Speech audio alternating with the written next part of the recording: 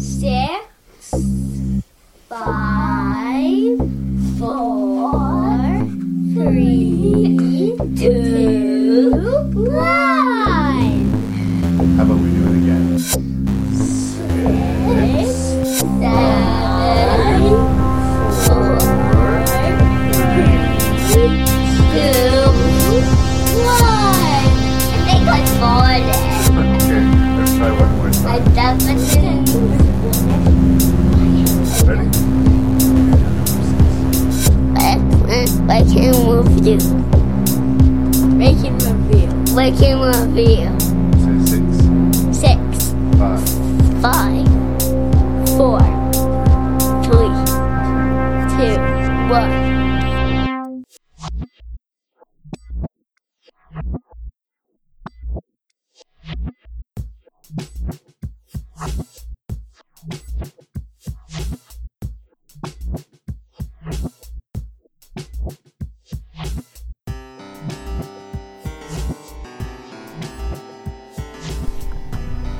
Welcome to the second part of our two-part odyssey into the 90s. My name is Larry Parsons. I'm your host and I'm a Canadian.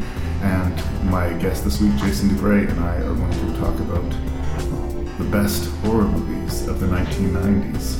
In considering the list, I think it's interesting that we almost entirely missed a subgenre of the 80s. I think it spurred out initially from Fatal Attraction, but there was a whole series of movies in the 90s. Sleeping with the Enemy, The Good Son, Single White Female, Unlawful Entry, The Temp, Fear, The Hand That Rocks the Cradle, Dream Lover, Deadbolt. I'm sure I'm missing a bunch. All of these stalker movies were very, very popular throughout the 90s. And between Jason and I, we mentioned none of them. Are those horror movies? Is there a reason they got missed? Well, write me and let me know at ranknreview@gmail.com. I hope you enjoy the rest of the list. I hope you enjoy the rest of the reviews. And I hope you continue to listen to Rank and Review. Beware of swears, beware of spoilers. And thank you for listening.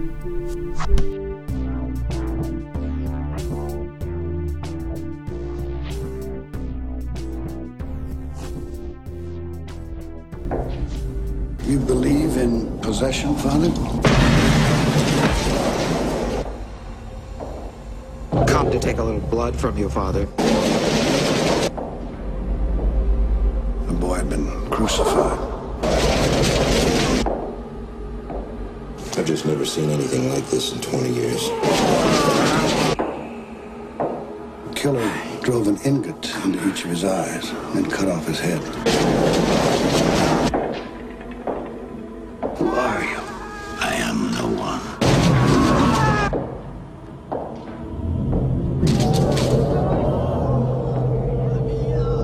He is inside with us! He will never get away!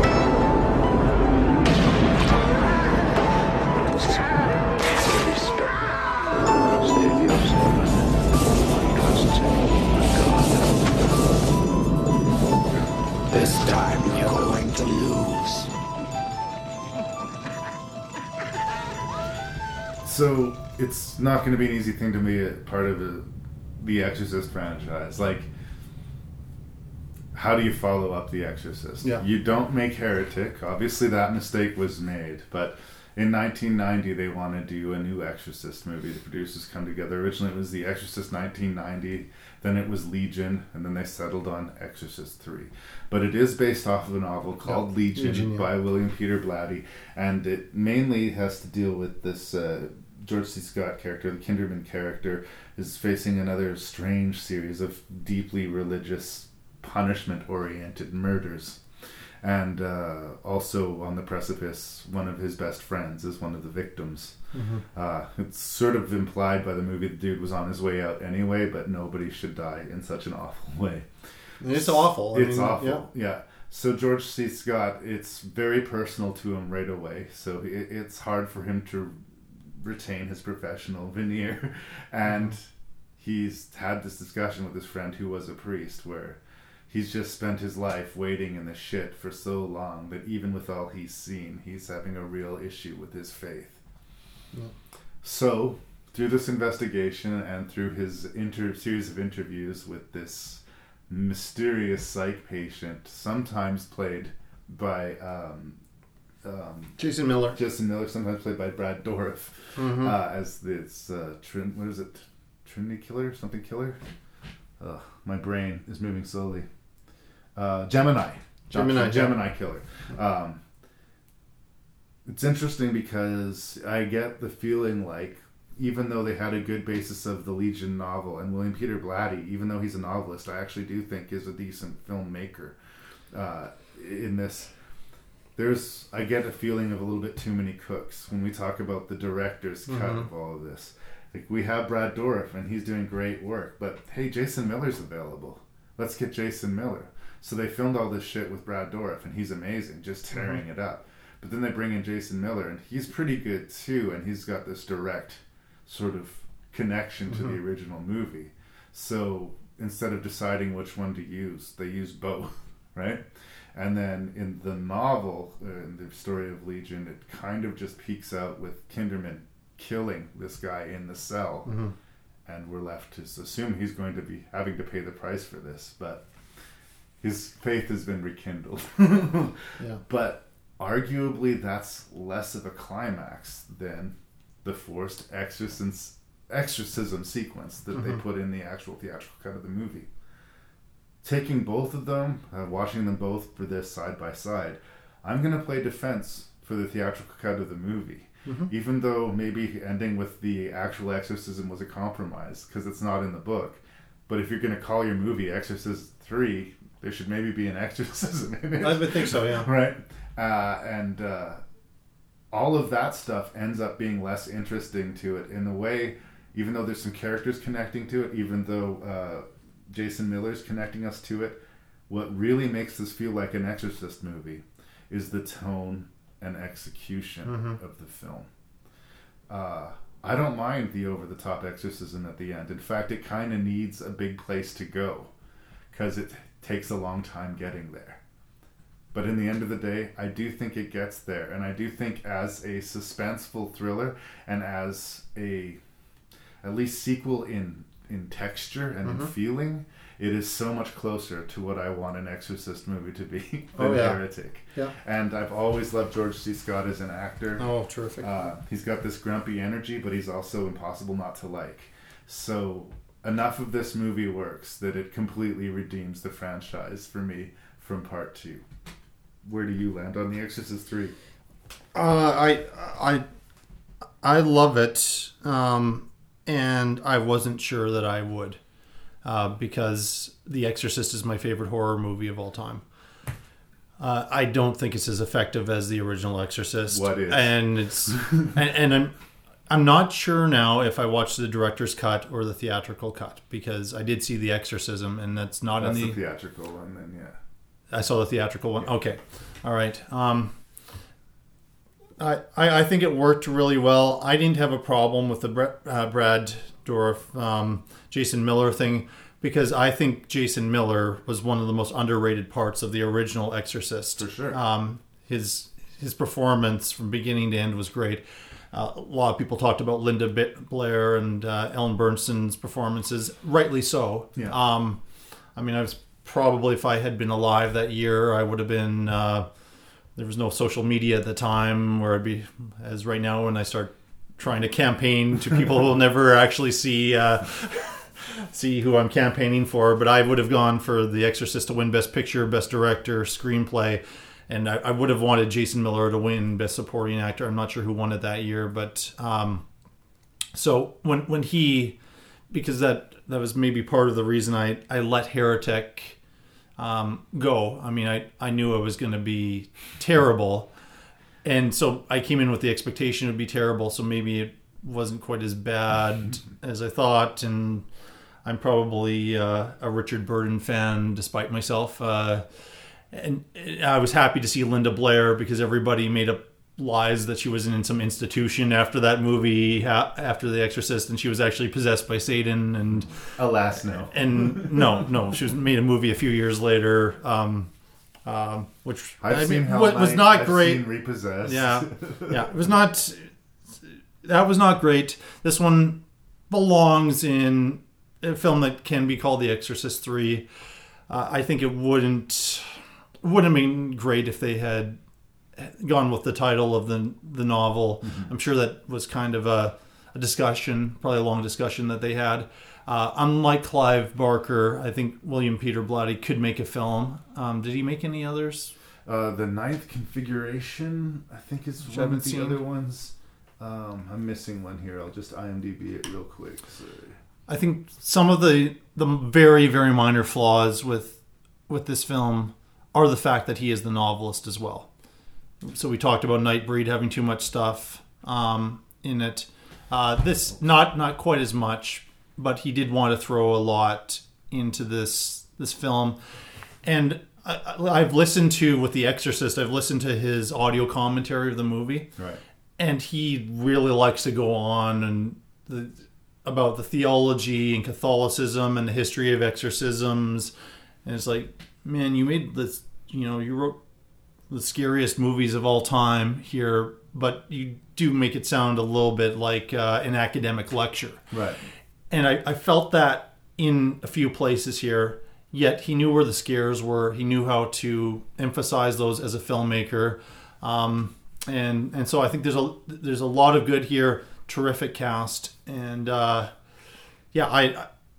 think of your three selections for this is my favorite of them. That's an easy call. And I'd watch this again and again. I think I would get more out of it.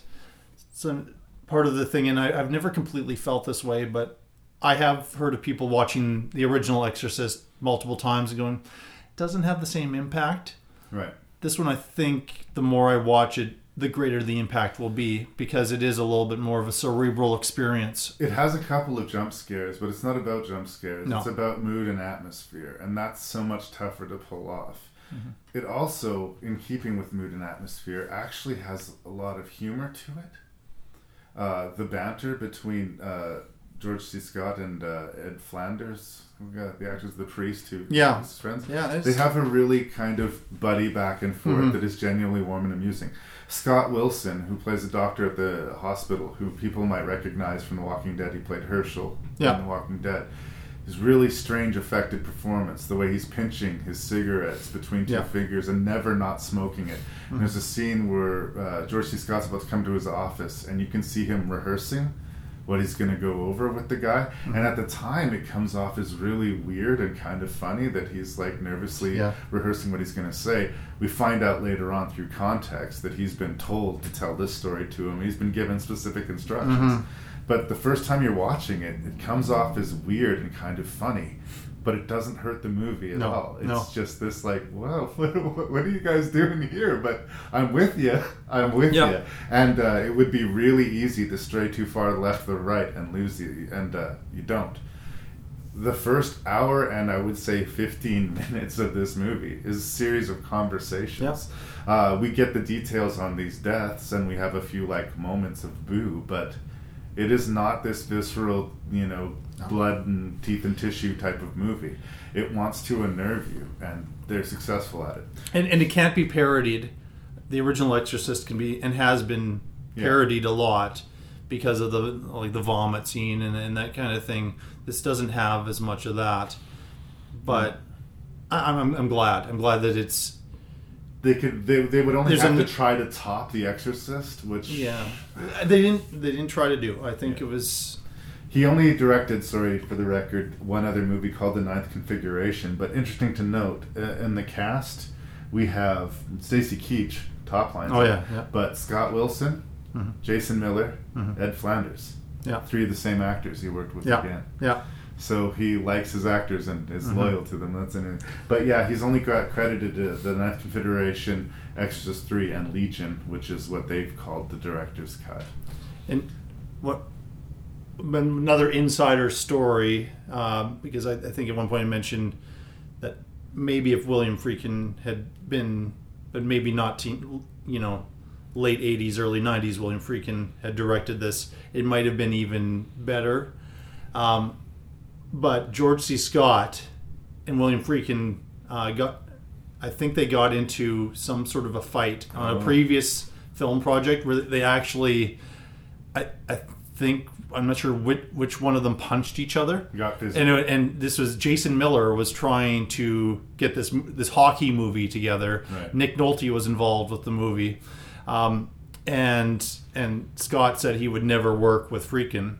So it's kind of funny that a few years later, then Miller's in this movie, and George C. Scott is the anchor for the best sequel of The Exorcist. But he probably would not have agreed if they had the original director involved. So I think a lot of these people were friends or enemies, and it's just kind of this. I think it's interesting too that the central character that George C. Scott's playing, what is it, Kinderman? My brain. He is really grumpy and blunt with people. Yeah. There's this scene where like the guy in the hospital is like bitching and squawking in his ear. Why you got me under lockdown? Why can nobody come in and out of the hospital without showing their ID to a police officer? There's other things going on, blah, blah, blah, blah, blah. And he takes it as long as he can. But then he fucking loses it. And like tears fill his eyes. Like he is so frustrated. Yes. Like, my best friend just died horribly. Somebody who was once one of my best friends has somehow manifested himself inside this psych place, and I have got a lot of conflicting thoughts going on in my brain right now. And what I don't need is for you to be beep, beep, beep, beeping in my fucking ear.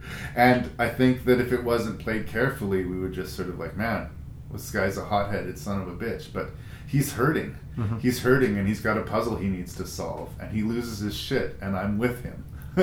And the movie is consistent. I'm consistently with the movie, and the movie is consistently with me. And again, I think that I've heard the Coen brothers refer to directing as basically engaging and measuring tone. That's the number one job, is to keep the tone consistent. Know what kind of tone you're going for and ride it. And playing that note in the right register for the right amount of time, I think, is what good filmmakers do. And George C. Scott was the right guy for that. Absolutely. I can't think of anybody around that time that could have pulled it off. And so bravo to everyone. It's one of these things where it's nothing flashy about it, but that's what makes it so impressive.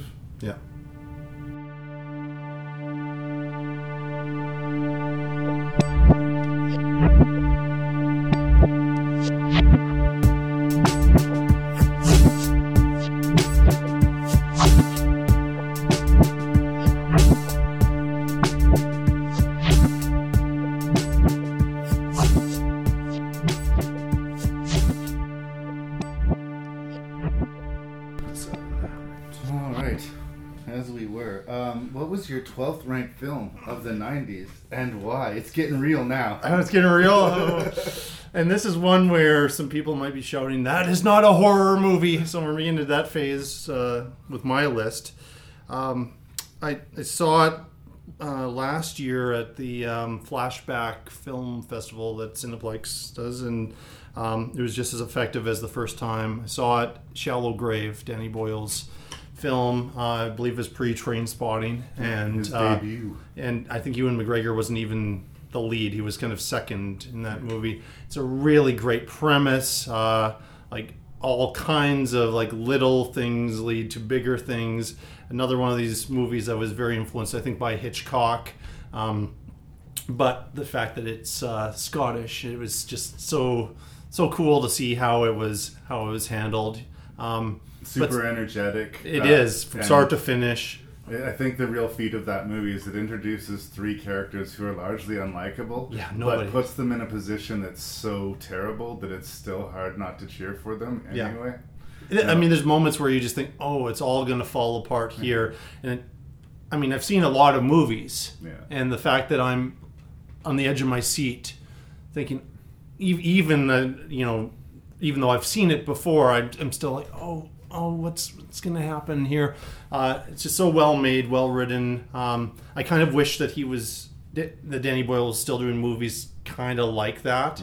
Right. It was a kind of a great time for British cinema in the early 90s, and Whether you're going to call it a horror movie or not, I don't know. But I agree, it's a great movie. I've always loved Danny Boyle. Even the least, my least favorite Danny Boyle movie is still worth a look, as far as I'm concerned. But no, I didn't really think of it in this context of a horror movie. Yeah, I was wrestling with that idea. So yeah, the same reason I didn't put like Cape Fear on that. I was just like it would take something else off the list that was more quote horror to me. But I don't begrudge its presence. I do think it's a great movie. For me, all the way in 12th position, and we're going to start hearing some movies we've already talked about here, but Army of Darkness. Yes, look, fabulous. Good, bad, I'm the guy with the gun. This is immortal cinema, as far as I'm concerned. That's right up there with Do You Feel Lucky, Punk? As far as I'm concerned. Right? Yeah. I love this universe. I appreciate that they gave us 3 more seasons of Ash vs. Evil Dead. But yeah, I think that a lot of people, Army of Darkness is their fave. For me, Evil Dead 2 is the ideal crystallization of the Evil Dead universe. But I love me some Army of Darkness. This was a bigger movie in many ways than the other two. But. And it's just one of these movies where like the dorks who, spent several years carving together that rough little picture called Evil Dead got to play with all the toys in the toy box and make this ludicrous fantasy horror movie. And if you don't like it, you can just go right to hell. Army of Darkness. I also wanted to mention, we already mentioned it earlier, similar in vein but not making the list, yes, The Frighteners, the Peter Jackson movie. Similar in its over-the-top sort of stupidity and fun. I really like that movie, but I couldn't find a spot for it on the list. But there it is. Yeah, fair enough. Okay, another movie, but to me there were 2 movies in 1999 which dealt with ghosts. One was The Sixth Sense, which got nominated for several Academy Awards and kind of made a career of kind of the... makes it sound like I don't like Stephen King, but the Stephen King of filmmakers. They start off with a reasonable premise for a movie and then you just go kind of sideways towards the end there with M. Night Shyamalan. But the one that scared me a lot more, or had me thinking, and I just couldn't understand why it didn't get a bigger audience, The Stir of Echoes. And I think it's one of Kevin Bacon's best performances. I like that he's in Flatliners. He obviously was in the original Friday the 13th. So I like that he'll do kind of highbrow stuff, but then he will also do a genre movie like this. I just think it's more effective. I also think he's really good in the movie. A lot of the times when you're watching Kevin Bacon, you kind of feel like I'm watching Kevin Bacon. It's not even his fault. He's just been in movies for as long as I've been alive. And it was kind of interesting to see him play a low-status character who's knocked back on his heels for most of the movie. He doesn't know what the fuck to do about this. No. I think that's an awesome choice because for the first time on this list, we have the same movie in the same ranking on the list. In the same... I've also ranked Stir of Echoes in 11th Number 11, place. All right. High five. That's an interesting coincidence. I love Richard Matheson. He wrote the source novel. Yes. And David Koepp, although he recently got squeezed through the ringer for this movie he did, Mordecai. I haven't seen Mordecai, so I shouldn't speak on it, but... I was always cheering for David Koepp as the director. I mean, he did this movie called The Trigger Effect about a power outage in Los Angeles. Then he did the Stir of Echoes movie. He did the Ricky Gervais comedy I recently talked about on the podcast called Ghost Town. Yes. I mean, it's a good movie. He's an interesting director, and I've always sort of been on his side. And I think this is the reason why. Because I was like you. I got why everybody loved The Sixth Sense. It was pretty obvious. But I didn't get why nobody loved or was giving the same love to Stir of Echoes. I think it was the kid. The kid and the twist. Yeah. Haley Joel Osment, and people really underestimate how good child actors can be, and he was so good in the movie that it's somehow it has sentimental quality to it that Stir of Echoes does not have a sentimental quality. No, it's a fairly straight ghost movie, but it's a really good one. Oh, it's solid. It's solid. I actually wanted Kevin Bacon to be up for Best Actor for this movie. And that was another 1999 film. It was a very good year. That year was so crowded that, like, if you made a really good movie, you were fucked because most of the movies were excellent. Really good was not going to cut it. It was not. In some years, this might have had more of a chance, or if it. Well, I mean, we talked about the Matrix effect and how there were a bunch of other movies before the Matrix or the same year as the Matrix that didn't get as much attention. And in this case, 2 movies that I won't say are completely similar, They're similar but they've got they both have ghosts. They both have ghosts, and one got forgotten about, and unfortunately it's Stir of Echoes, but it's not being forgotten about. And not by us, dude. This, yeah. All right. Oh, so it's you, sir. All right, number 10, and this is one of your didn't put on the list, but you were kind of mentioning anyway. California. Okay. Yeah, I just think it's, again, a real life horror show. Is, and it's like these stupid decisions that people will still, I think, would reasonably make in the early 90s, might not make now. Oh, let's just travel and share expenses with this random couple that we've never really gotten to know or met. And not realizing that they are traveling with serial killers. And I really think it's one of Brad Pitt's best performances. I like him when he's in darker films. I mean, and he's a guy who's not afraid. He's a good-looking movie star, no doubt about it, but he's not afraid to make himself ugly. And this is way, way more than I think any film that he's done where he made himself ugly. There's that thing he does with his nose, like he's through the whole thing. It's so off-putting early on. That this is okay. That's the thing about that movie. I remember when I saw that movie, it was another Place Real watch, and I remember I'm going to keep an eye on Dominic Sena. Yeah. Unfortunately, it's been diminishing returns. He started strong, but hasn't really gone anywhere that fascinating. But for me, it really is that Brad Pitt performance. I think I used to listen, I still will listen to Film Spotting, which is a movie review podcast out of Chicago. But I was really off, but one of the hosts went off on Brad Pitt in this movie, basically thinking that he was terrible. It was like, I don't know what Brad Pitt was thinking. Like, I don't know, this was just a completely ridiculous thing. To me, this crazy, I have seen this guy. This confident, malevolent evil. This guy who is so violent, so full of himself, and so full of shit. But he's calling the shots. You're going to agree with him, or you're going to get fucked up. I know that character. I know that kind of bully, and I think that Brad Pitt did a really good job of it. You can misjudge him as David Duchovny's character does. Yeah. Duchovny, by the way, pre-X-Files is in this. And Juliette Lewis, who I really like Juliette Lewis. I get excited when she's in a movie, even if it's a movie that doesn't turn out that great. But it's another one of her naive characters. It is.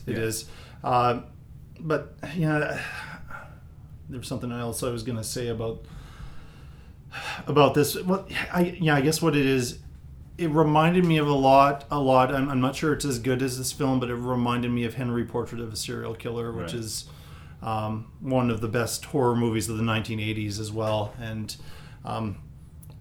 it was kind of a thing where it and Natural Born Killers, with Juliette Lewis, came out within 2 years of each other. I think this was filmed a long time ago, years before, because I read Nick Nolte's autobiography recently, and he talked about Juliette Lewis, and they were making Cape Fear, and she was just reeling from Brad Pitt breaking up with her. Oh, I see. And I don't know if they were kind of exes at the time that they filmed the movie, or if it took that long. I don't really follow the TMZ. I know but it was a very independent film, so it might have taken them a few years to get it out into theaters.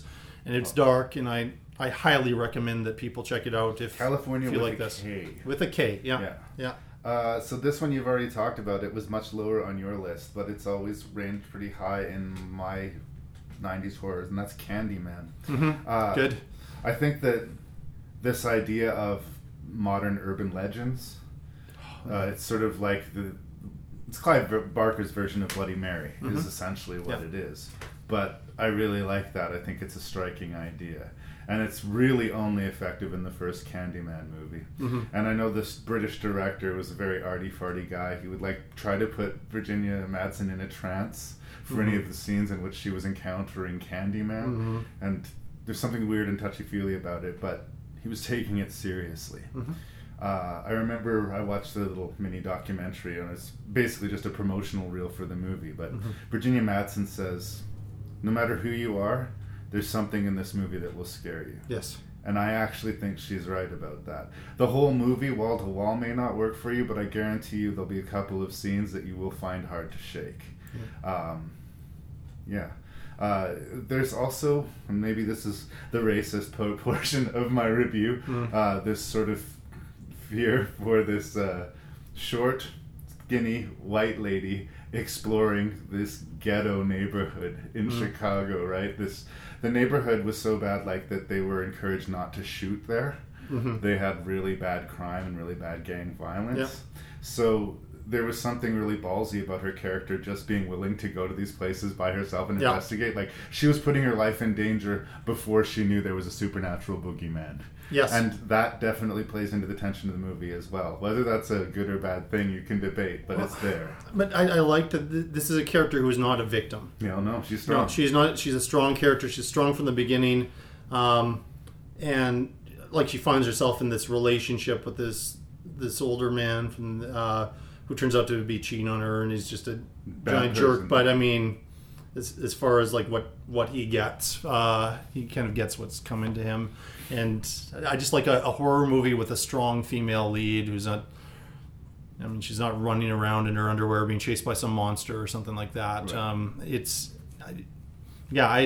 I wasn't sure how you felt about this one, right. And it's one that I wasn't sure how big a fan base it has, but I'm glad that I put it on my list. No, it ranked high to me. I like it. Yeah, I like it. It feels 90s, unmistakably, but I think it's a good horror movie, and that's what we're here to talk about. Well, as far as a monster type of character, well, there's a reason that Candyman is the way that Candyman is, and so he doesn't feel kind of like the Freddys and the Jasons, and he still is a bad guy, but he's not completely unsympathetic either. No, it's a very, very clever film, and I think there was one sequel, or was there more than one? There's 3. Okay, there's some kind of straight-to-video ones that I haven't seen. I saw the second one in New Orleans, but there's second and third, Day of the Dead and Farewell to the Flesh. Farewell to the Flesh was the second. That's the one, but I haven't seen the third one, so you're fine. Yeah, I'm fine. See the first one, and then you can sort of leave it at that. Honestly, with Candyman, but that's where number 10. Yeah. Okay, so number 9. Yep. Yeah. This is my Guillermo del Toro contribution here, Kronos, which kind of made him, I think, as far as a filmmaker who then went to Hollywood, and it's his films kind of balance a sentimentality with monsters, and he often will have kind of children in there too. It's such a well-made film. It took me years to see it. I heard about it. It seemed like 94 was kind of a year where independent cinema was starting to be like, okay, studios, watch out. And I heard about this really unusual horror movie that was coming out of Mexico, and it exceeded my expectations. So much so that I think I'm not as big a fan of The Shape of Water as other people. I was a little bit disappointed that it won Best Picture, because I saw Kronos, and I think Kronos is a better film than Shape of Water, but it was kind of... I like Shape of Water. It was not a better film than 3 Billboards. No, 3 Billboards should have won. It really should have. Hands down. Good. There's a political thing that kind of happened with 3 Billboards, which was unfortunate, but... Anyway, Kronos is a fabulous film. I recommend it. It is subtitled, like a couple of my movies. I was trying to throw in. I'm not sure it's as balanced as I would like, but I mean, I have.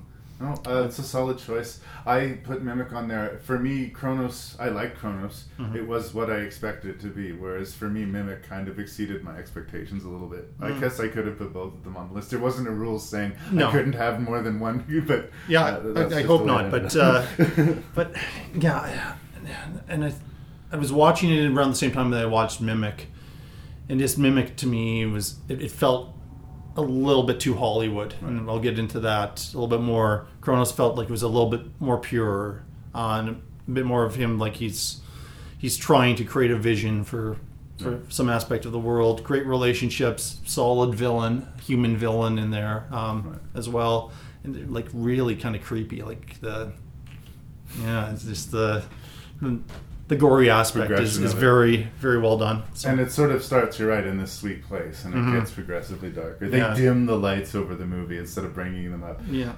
Okay, so in 9th position for me is another one that we're going to be talking about. It is Adrian Lane's Jacob's Ladder. Okay. Yeah. I really do think the movie is strong. I've always thought it was strong. A lot of the stuff that we can talk about in the review that I think actually take away from it is stuff that's not really the movie's fault. Something's wrong, Jake. They're coming after me. I don't know who they are or what they are, but they're gonna get me, and I'm scared, Jake. I've seen them too. Maybe the demons are real. He's running 106 feet with... This is barbaric. I can get rid of the demons. Who are you? I can block the ladder. Where are you taking me? Where am I? Where do you want to go? Home. This is your home. You're dead. I'm not dead. What are you then? I'm alive. So I've seen Jacob's Ladder a lot. I've reviewed it on the podcast before. I've been on record that I'm a huge fan of the movie. It's interesting how every time I watch the movie, though, it seems to be a different thing that I really connect to about it. I think that's part of the movie's strengths. Yeah. But basically, Jacob Singer is a Vietnam vet, and we sort of getting a collage of images of these three areas of his life. There's this Vietnam area where we see him with his Vietnam buddies, but they've obviously been poisoned or dosed with some kind of drug that has rendered them insane. There's a battle sequence. We eventually find out it's just them fighting each other, but it's so chaotic you can't really understand what's happening as you see it. Ving Rhames starts pitching a fit and gargling blood out of his mouth. It's really crazy. So we get that, and then we get these images of this life he had that feels like before, with a wife and this darling little child played by Macaulay Culkin. And then we jump to another sort of version of Jacob Singer, and it seems like maybe after the war, where he's living with Elizabeth Pena. His family is part of his past now, and he's sort of this walking wounded PTSD sort of figure. And the movie just keeps on throwing you all these disparate places and asking you to make sense of it. I've said before that if you're going to pull off a movie that it was all a dream, you better fucking bring it for me, because that shit typically pisses me off. This is the exception to the rule. I think that it absolutely works. But what struck me upon this viewing of it is how I found the movie difficult, almost impenetrable a lot when I watched it in the 90s. And watching it now, it almost feels like there is a very clear path of interpretation to this movie. And it became very much about both the visual journey of Jacob Singer from a very dark place to a very light place, and to some really clever things they do with how they handle both the good and bad aspects. The devils and angels are the metaphor that they use in the film, but in a way, both the devils and the angels are serving the same purpose. They're both helping Jacob get to this place of epiphany, this place of...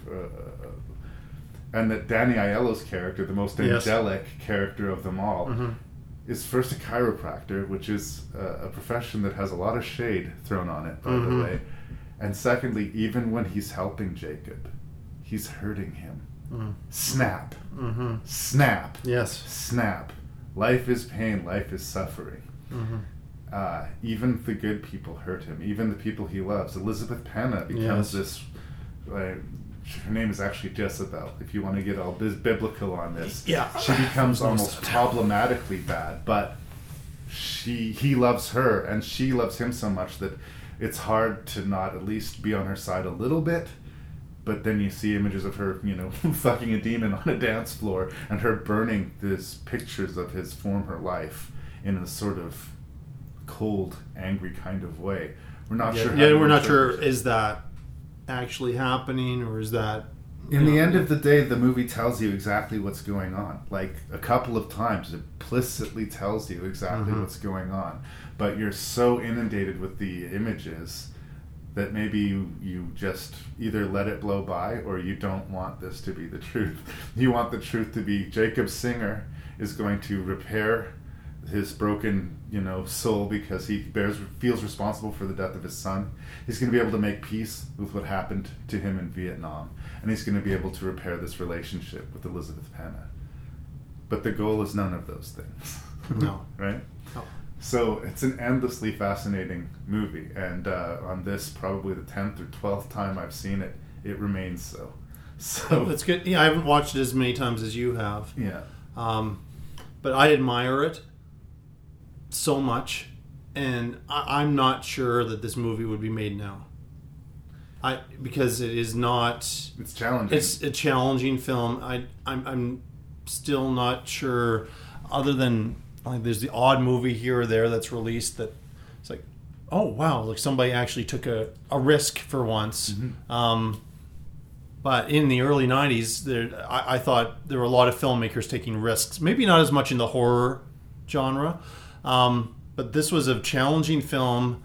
I don't know how well it did box office wise. I think it was released in the same sort of time frame as, say, The Silence of the Lambs in early 1991.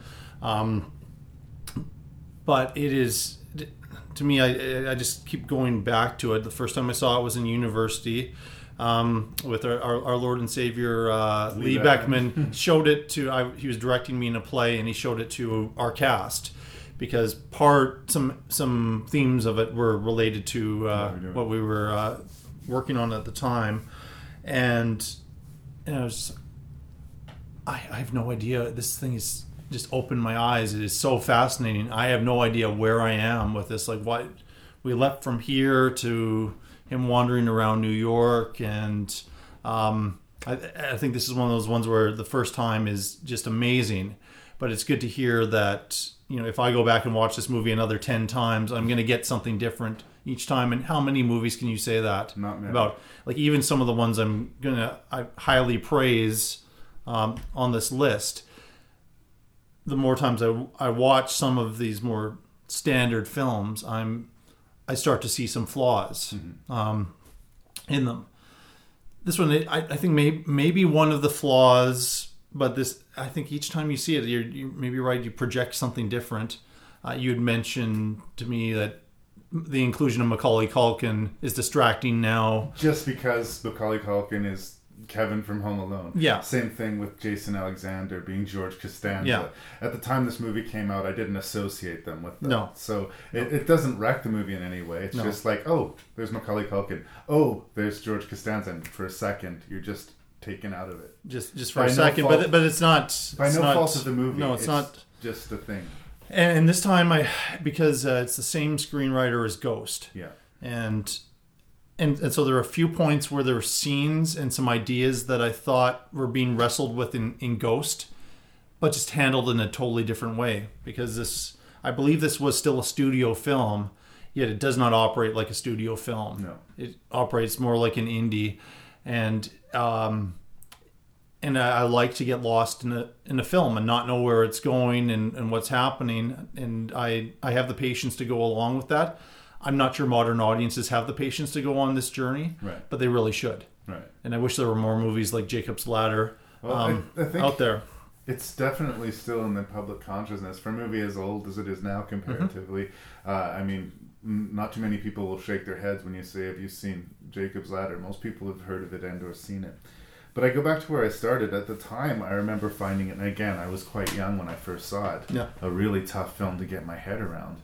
And there's a scene where Danny Aiello, they actually sample it in a DJ Shadow Tom York song, says, these devils that you see could really just be angels freeing you from the earth. You're holding on to shit, and they're trying to shake you out of it. They're trying to say, no, don't worry about any of that shit anymore. That shit you're finished with. And this afterlife that he's wrestling with is trying to give him all of these answers. And the interesting thing to ask is, are these the actual answers? One of the first times we see him, he's on a subway, and there's this weird woman he tries talking to, and she doesn't seem to acknowledge him. And when he wakes up on the subway, the first thing we see is all these "say no to drug" messages on the thing. And then we go into this history of he was drugged in Vietnam. Well, he wants to know what happened. He wants to make sense of his death. So this is the story that his brain is telling him, right? It's even outwardly projected on the subway car when he's in there. So everything you see can sort of be a hint or a metaphor. But in the end of the day, is it true? the Elizabeth Penna character never exists because presumably he never gets home from Vietnam, right? So maybe this was just a woman that he'd seen at the post office and sort of fantasized about. So he imagines what his life could be if he'd made it home from Vietnam and how he's got this beautiful girlfriend who loves him. And yet there's a sense that path is may not true. There's something wrong there too. And then, okay, well, let's go back. Let's be the married man. Let's have the family back. Let's, embrace where I was when everything was good. But he knows that his son has died. I mean, I don't think that's a creation of the dream. I think that's something that actually happened that he had to live with. And he has to make his peace with it. He feels responsible whether he is or not. It's just bad circumstance. You turn your head for the wrong 3 seconds and that's all it takes. But he is given absolution for the death of his son. He's given an explanation, whether it's true or not, for the events that lead up to his death.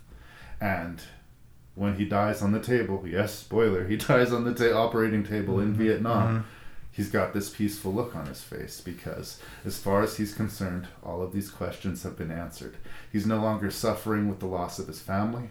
He doesn't have to suffer post-traumatic stress because it won't be delivered to him. And he can, in some sort of spiritual way, return to his son. So Jacob wins by dying.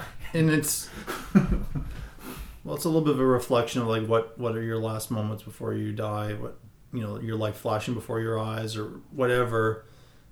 And this is what happens to him. But I think there's just a ton of stuff to this. Now, we aren't really talking about it as a horror movie, but there is some really, really scary moments. There's this thing where he can't get out of a subway station, which is just relatable. If you've ever lived in a major city and you're, I'm one of the people that I actually like the New York subway system, but I'm not sure I would want to be trapped in there. And just that's so well directed. Tim Robbins, I just need to say, he anchors this movie so well. And I just knew, even going back to Bull Durham, that he was a great actor. The last few years, I don't think he's been given much to do, but it was all kind of a lead up to Mystic River. Finally, we'll acknowledge the guy, and his politics got in the way in the 90s sometimes. Him and Susan Sarandon, which I thought was very unfair. He chose smart roles. The first half of the 90s, he was unstoppable. Well, the year after this was The Player, which is a classic film, one of his best performances. But Shawshank, you can name Dead Man Walking. You can name just a million things that this guy did that was great, but he was still relatively young in Jacob's Ladder, and he does a great job of being our eyes and ears for this film, and we're following him around. And then there's these there's those characters, and it's just this horrifying thing where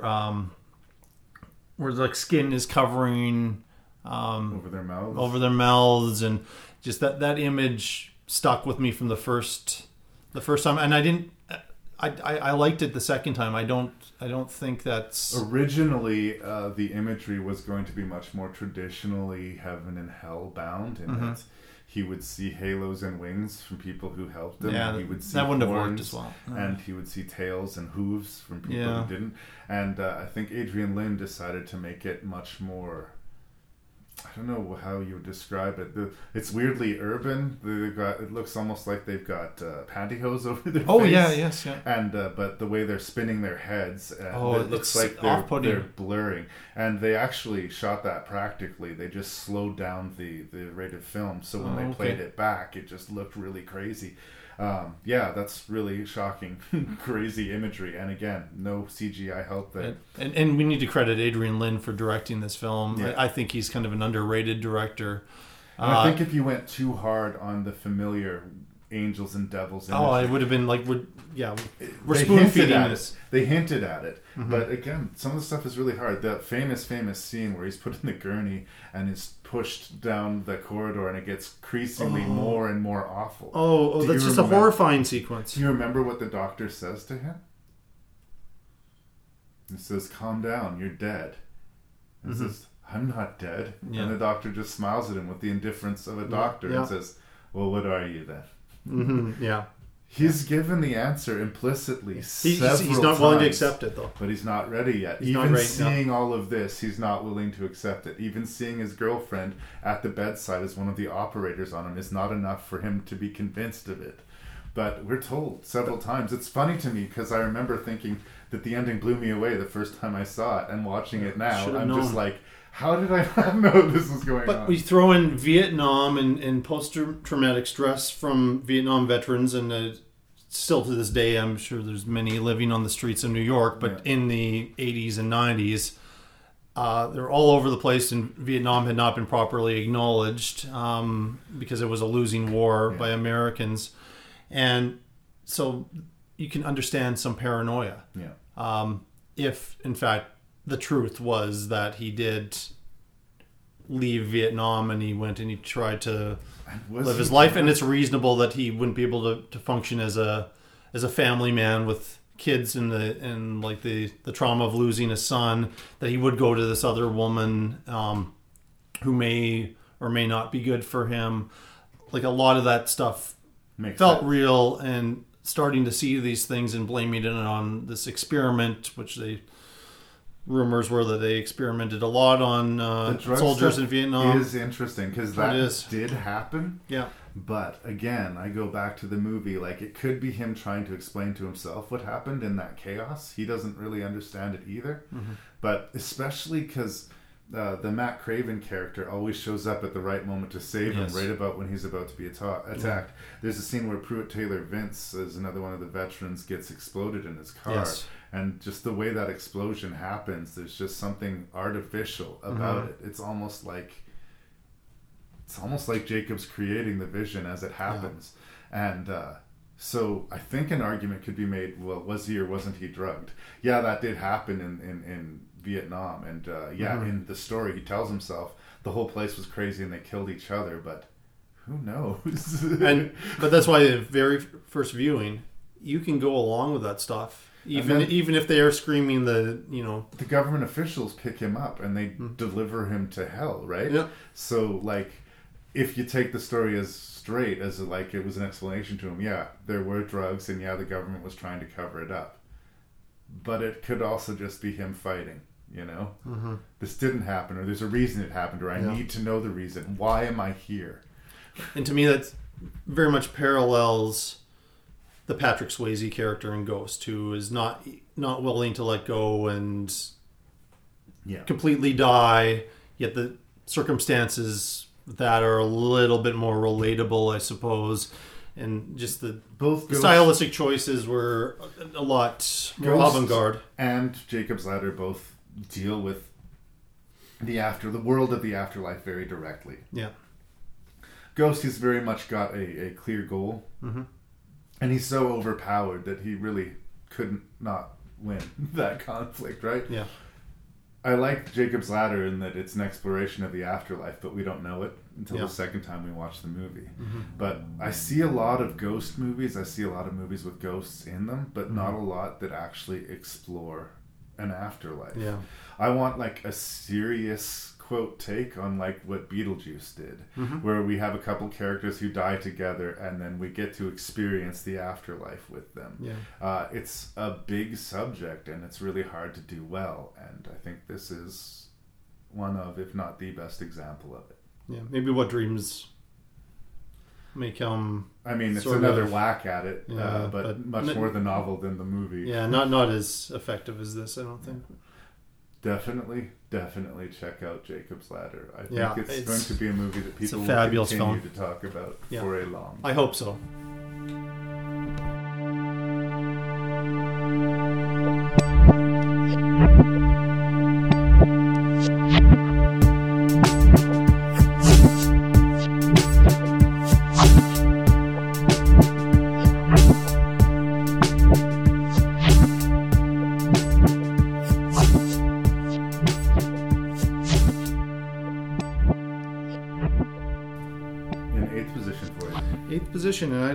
And I don't know if people are gonna go along with me on this one.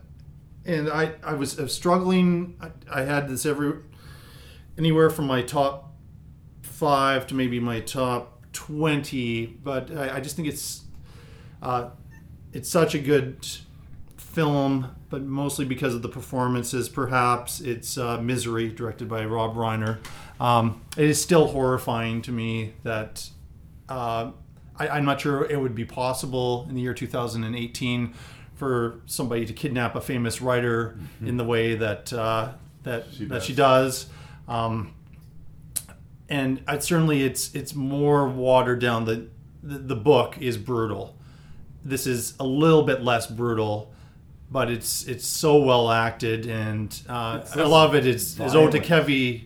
I would say it's less violent, but it's psychologically terrible. And well, and the shot that Reiner uses, where we see James Caan's perspective, and every time Kathy Bates comes into the room, which version are we going to get? Who's she going to be today? It's almost like we're put in the bed with him, and so it's very, it's mostly in that house. There's some other things, exteriors throughout, but I think it's just still a horrifying film. I think it holds up. It came out in 1990, and it's several years old, but I like it, and it was one where I thought, screw it, I'm putting it in my top 10. So here comes another weird one. I like weird. I want to go back in this list and say how many times I start my defense. Yeah. In 8th place, from one of my favorite genre directors, Mr. John Carpenter, I have In the Mouth of Madness. Oh, okay. I get that it's an unstable and crazy movie, but the unstable craziness helps the narrative of the movie. We have this central character who's sort of an amalgam of H.P. Lovecraft and Stephen King, who writes novels that give him such a fervent fan base that it becomes like they worship him. They become this cult of Sutter Kane. And Sam Neill is asked to locate the author who's gone missing on the eve of his newest book coming out. And the movie is insane. In a good way. In a really good way. In a way that only John Carpenter seems to be effectively able to deliver. I mean, there are times when Robert Rodriguez knocks on that door, but he's still not John Carpenter, you know. I love how everything's on the table in this movie. And sometimes it almost gets like to this manic funniness, but at the end it's still kind of a horror movie. It's the craziness that they tap into, this sort of vein of insanity as put through the filter of the 1990s that's really interesting. And I mean, if you're going to take two horror stalwart, where I don't think you could have done better than Stephen King and H.P. Lovecraft. Because I think even if you haven't read Stephen King or H.P. Lovecraft, you have a vague understanding of what they represent. And this movie pays homage to both. So and Stephen King was on such solid ground in the 90s. Oh yeah. Every book that he would release would become a number one bestseller. So I certainly saw that. I've watched this movie a couple times, and I think I don't know if I'm overthinking it. I just have problems with it. Right. Where I'm like, no, I just don't buy it. The setup is so good, but I just have trouble with it towards the end. But it's an ambitious idea, and I think that's the thing that you reward is at least they're trying to do something different.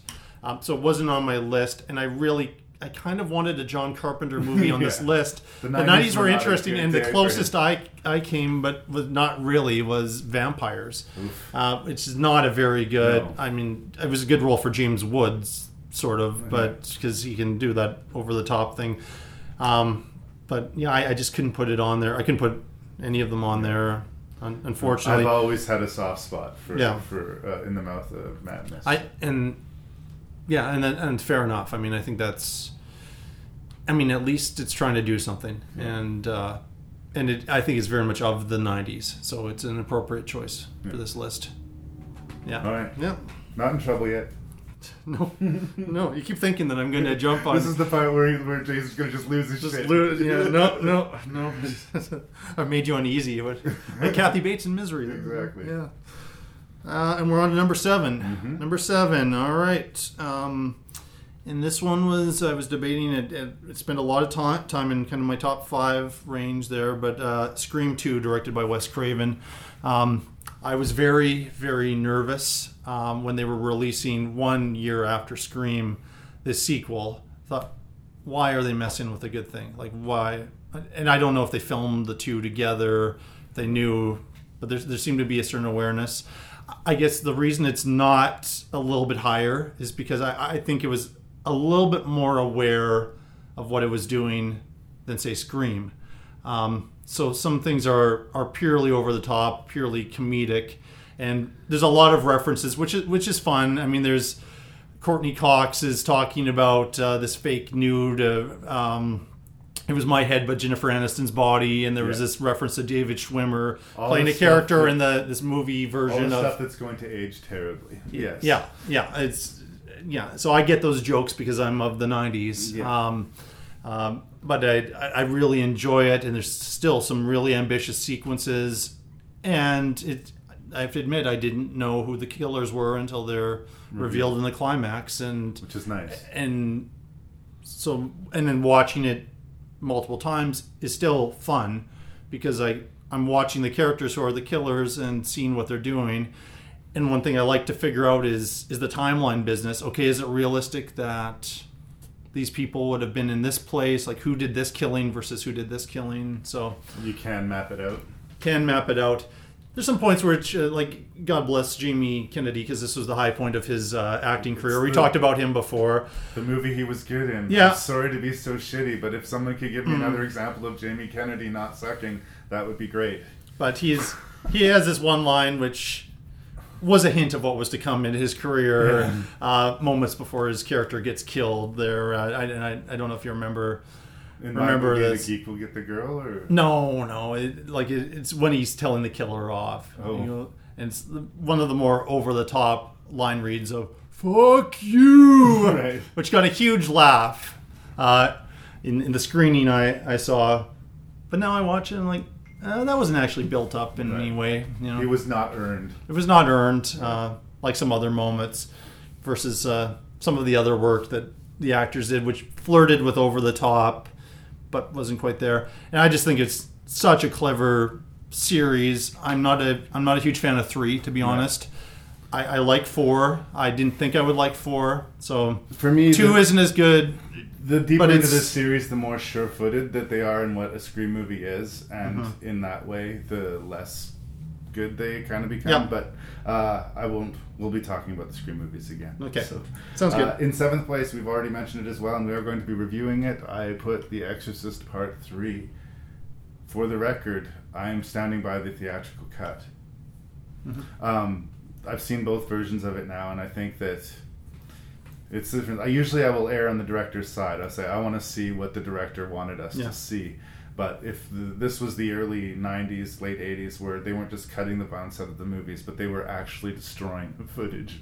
So we couldn't get a director's cut of Night of the Living Dead or Friday the 13th 7 if we wanted to now. Because they literally destroyed the footage. So if the footage you have to inject back in the movie is that shaky, then it's not worth it. Just live with the cut that you have. Generally speaking, it'll just take me out of the movie, and it doesn't add enough to justify itself. But as a sequel to The Exorcist, which is what you were saying, in tone, in execution, in character, in the balance of how they approach unnerving the audience, it is so much closer to The Exorcist than The Exorcist 2. It is, As a sequel to The Exorcist, it's solid. You could ask, did we need to have a sequel to The Exorcist? And the answer would be no. No, we did not. But if you are going to do a sequel to The Exorcist, why not hire William Peter Blatty to adapt his novel, which was a fucking sequel to The Exorcist? Yes. You know what I mean? Yeah. So there's enough good here so that it justifies its existence. 7 might seem artificially high, and it's a much more composed conversational horror movie. But it's a straight horror movie, and that was such a rare commodity in the 90s. It fought its way to 7th place. Yeah, no, I'm not going to disagree. It was just, you know how it is with this. Yeah. I mean, where are you going to put him? Yeah, I mean, I obviously really like this film, and the fact that I'm willing to acknowledge it. I think the only thing that would have been better is William Friedkin coming back and directing it. But I'm not quite sure where his mind was in the late 80s. He directed a movie right around this exact time called The Guardian, and it's not touching this. No, it is not. Garbage. No. So I think he kind of lost. The 70s were his time, for sure. So it probably worked out for the best for this film.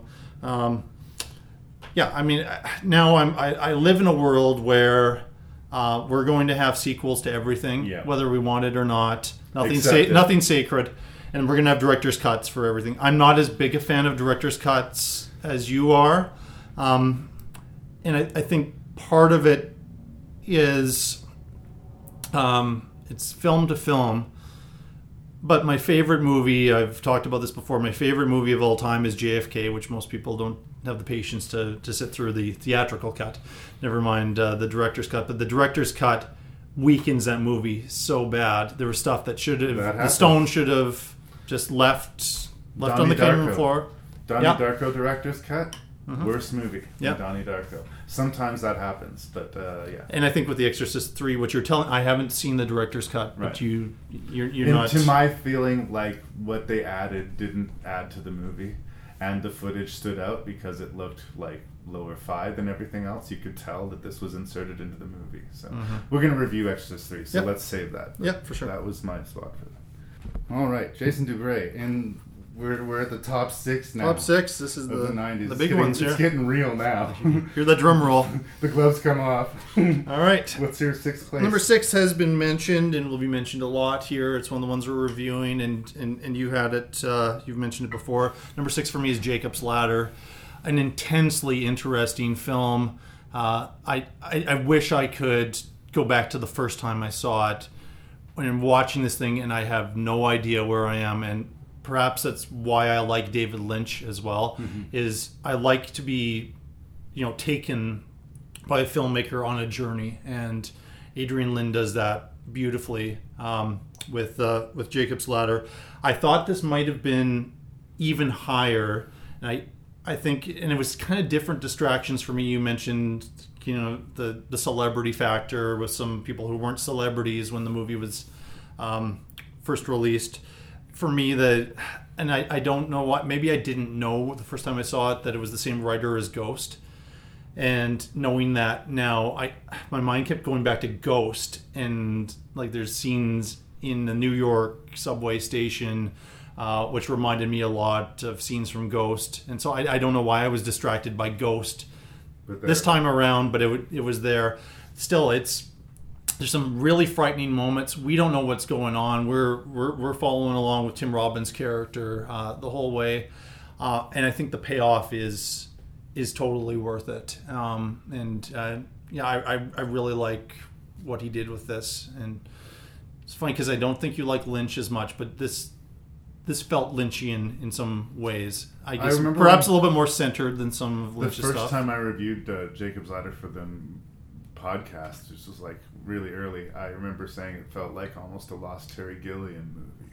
Well, that's interesting. Okay. Because just the madness in it. You know what I mean? Yeah, there is a lot of that. So I kind of more connected to Terry Gilliam, which is much more my jam than David. Yeah, I know. Yeah. But either way, it's in good company. So yeah. For me in 6th place, and this was not deliberate, it just happened.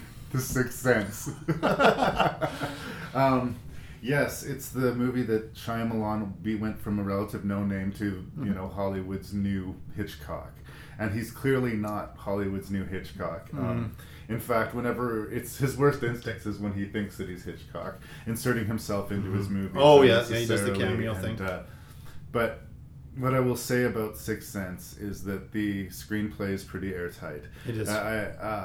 I think the movie works without the twist, which is the genius thing about it. If the movie was just about a psychiatrist who helped this little boy to deal with his terrible problem of being able to see dead people, it would completely work. Yep. But then they throw that twist on it, and then all of a sudden it bumps it up a level. And I think the thing that bumps it up another level, everybody goes on about Haley Joel Osment, and he is great. Toni Collette. She was so good, yeah. Toni Collette is the heart of this movie. Yeah. So I think that the stars aligned for this movie. Shyamalan would say so himself. Like, they did just like everything just set perfectly to make this story. Perfect year for it too. 99 once again, but it was one of the films that was not forgotten in 99. I think that it is an unabashed horror classic, and I think it earns it. I wish that Shyamalan could get to better things, and I wish I was more excited about where he's been going. I thought that The Visit was an uptick in his movies. There's still some bad stuff in The Visit, but rapping little kid could fucking die. But There was some scary stuff in that movie. And Split was a shaky screenplay saved by an amazing actor, I think. See, I like Split a little bit more, but that's fine. I'm happy that he's not at least in this place of embarrassment and shame, which he did earn with Lady in the Water and The Happening. Like, he earned his fucking... But I saw it with Unbreakable. Yeah. It was the movie. Unbreakable was the movie after The Sixth Sense, so everybody was taking him seriously as a filmmaker. And when we got the plot twist of that film, I was ready to laugh out loud hysterically. Are you serious? And I'm looking around at other audience members like, oh, the man's a genius. Oh, and I was like, no, this is so ridiculous. Also, and I don't want to make this big diatribe on Shyamalan, but here's what you're not allowed to do ever again in any of your movies. This whisper talking thing. This talking really intensely.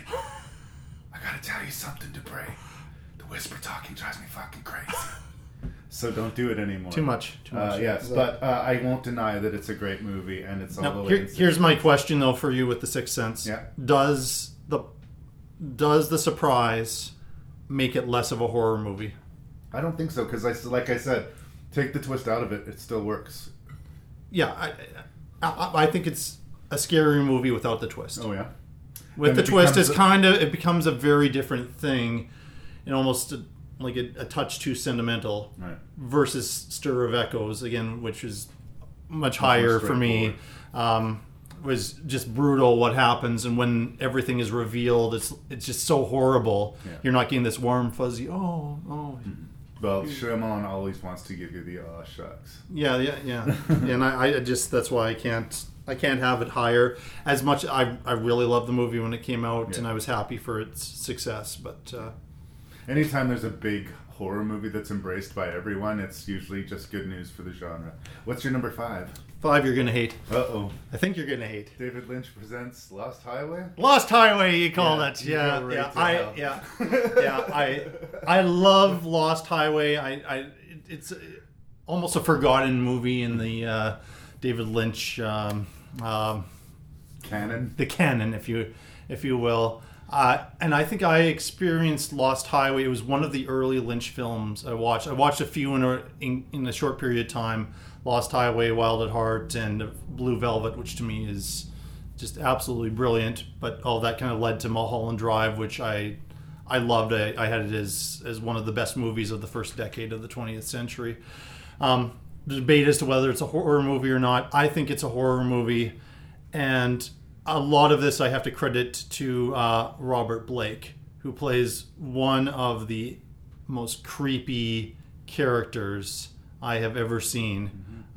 It's up there with Dennis Hopper's performance in Blue Velvet, and the scene when he is first introduced and the way that he looks and the intensity. I think it's might be his best film performance. But there's like this horrific images happening, and we get kind of these two parts, and he often will do this thing with these two identities with the same character. But early on, when there's a supposed murder of Bill Pullman's wife, played by Patricia Arquette, the shots of her are so gory. They are as gory as any horror movie that you could ever see. But the way it's presented, to me, is psychologically worse because it's in kind of this grainy videotape quality thing. Videotapes became a big part of horror kind of throughout the 90s and a little bit into the early 2000s before the DVD thing started happening. Yeah. Certainly a factor in The Ring and that kind of thing. I love this movie. I love all of these great cameos. I think it was Richard Pryor's last film. Yeah. He makes an appearance in there. Here's the thing, I hate to be a broken record, but I don't connect with Lynch. Yeah. And if I was to include a Lynch movie on this list, I don't. But if I was, it would be Wild at Heart. As a horror movie? Well, it's got some horrific moments. Yes, I think it's the closest to me. But it also, of those 3 movies you discussed, actually has a cogent theme and a cogent story. Okay, what? Well, my 2 big issues with the Lost Highway is A, what's it about? And B, that Richard Pryor cameo is offensive to me. You found it offensive? Straight up offensive to me. Why is he in the movie? What role does he play? He's running the auto shop that... And he's got this weird sort of twitchy affected energy because he's got Parkinson's disease. And that's why he's in the movie. So he can be this weird Lynchian aspect. I don't think so. I think what role does no, his character... I think they were friends. Yeah. He wanted to work and he wanted to be in a film. I'm not sure anybody was giving him work at that time. Yeah. And it's like you were talking about the Twin Peaks Firewalk with Me, the weird chick with the too small dress who does the dance in front of everybody. Mm-hmm. It's this weird Lynchian moment to make the movie weird and Lynchian. And yes, I will concede there are some terrifying moments in the movie. The scene where the person falls and like gets his head jammed into the coffee table, or that's the scene grisly. where Richard Blake says, "I'm in your house right now, call me." I mean, that isolated by itself, terrifying. Much like the scene in Mulholland Drive with the man behind the restaurant by itself is terrifying. But as a cohesive whole, it is nonsense, in my opinion. But it's Satan. It's about Satan creeping into these people's lives, and they've allowed Satan into their lives. Yeah. And this is what happens, and it's very much a deal with the devil, and it's the transference of Robert Loggia's character, this mobster type of guy who's made a deal with the devil, but now it's switched over to Bill Pullman's character, who then turns into Balthasar Getty for some reason. But it's a switch of there, because again, I guess my major problem with it, and this is throughout Lynch's, is that I guess I don't believe that there's a plaster man. I think to me he likes putting these disparate images together and leaning back in his chair and congratulating himself. You know, and for me, I'm a story guy. I get disciplined about this shit. You know, if you're not telling me a story, if it's just a series of nightmare images, that can be interesting, but that's about as far as I'll go. And I found Lost Highway to be one of his less interesting numbers. I feel like this is I'm getting revved up here, but I feel like he is trusting his audience to be smarter than most filmmakers right now. Do not trust their audience. They are going to spoon feed audiences everything. He's trusting his audiences to piece it together and take all of these ideas and try to make them into something that will make sense for them. It's like a poem. It's like a poem. I mean, and maybe what you're going to say is words will not change their definitions, and then this word means this word no matter what. But when you release something out as a piece of art, it is up to us as the consumers of the art to put our lives into it. So my interpretation of Lost Highway might be very different than yours versus somebody else's. And to you, that makes it brilliant. To me, I love films like that. If it's so open that it can mean anything, then it's the Bible. I don't think it can mean anything. It's like you can take from it whatever you want. Then great. For me, like, you don't have to tell us your choice, but make a choice. And I suspect a lot of the times that Lynch doesn't make a choice. Well, the other thing about Lynch is he dabbles in all kinds of art, music, and that's why I think the music in his films and TV show is brilliant. But he's also a visual artist, and I think he's mostly a visual artist. Yeah. And that's part of the aspect of being a visual artist. I mean, is that you create your piece and then you present it to the public, and the public will bring their life experience into it. For sure. And very few filmmakers try that. They're just too scared to do it. And again, he's been like this from the beginning. Eraserhead, I need to watch that movie several times before I can make any sort of sense out of it. It's less coherent than any of the movies we've mentioned. Yeah. He has been true to himself his entire career, and it's a long career. Absolutely. I don't think he's faking it necessarily. Like, he is an artist, but I just think it's more about the feelings than. Do you like him as a director? Sometimes. But anyway, I don't want to derail the whole podcast. Yeah, I know. Yeah. I think we know how we feel about David Lynch. I think we're going to agree on my 5th place, even though it's a tie. These are my procedural ties. Okay, I guess you could call these horror movies, but they're honestly procedurals. It's a tie between The Silence of the Lambs and Seven. Oh, okay. Yeah, interesting. I think they're the two clearly best procedurals of the decade, and they sort of show the progression. I don't think 7 could exist without Silence of the Lambs. Agreed. But even just 6 or 7 years after Silence of the Lambs, you can see how far we've come with the maniacal, super ingenious serial killer. Yeah. And really, the maniacal, super ingenious serial killer is a pretty tired cliche. But in these two movies, it's done about as well as I've seen. I couldn't decide how to stack them, so I put them together. Fair enough. And I think one of the differences between you and I, as far as our taste in horror, that's a little bit more my bag. Those films. Your problem is you need to get more fun out of life. Believe me, you don't want Hannibal Lecter inside your head. What did you see, Clarice? What did you see?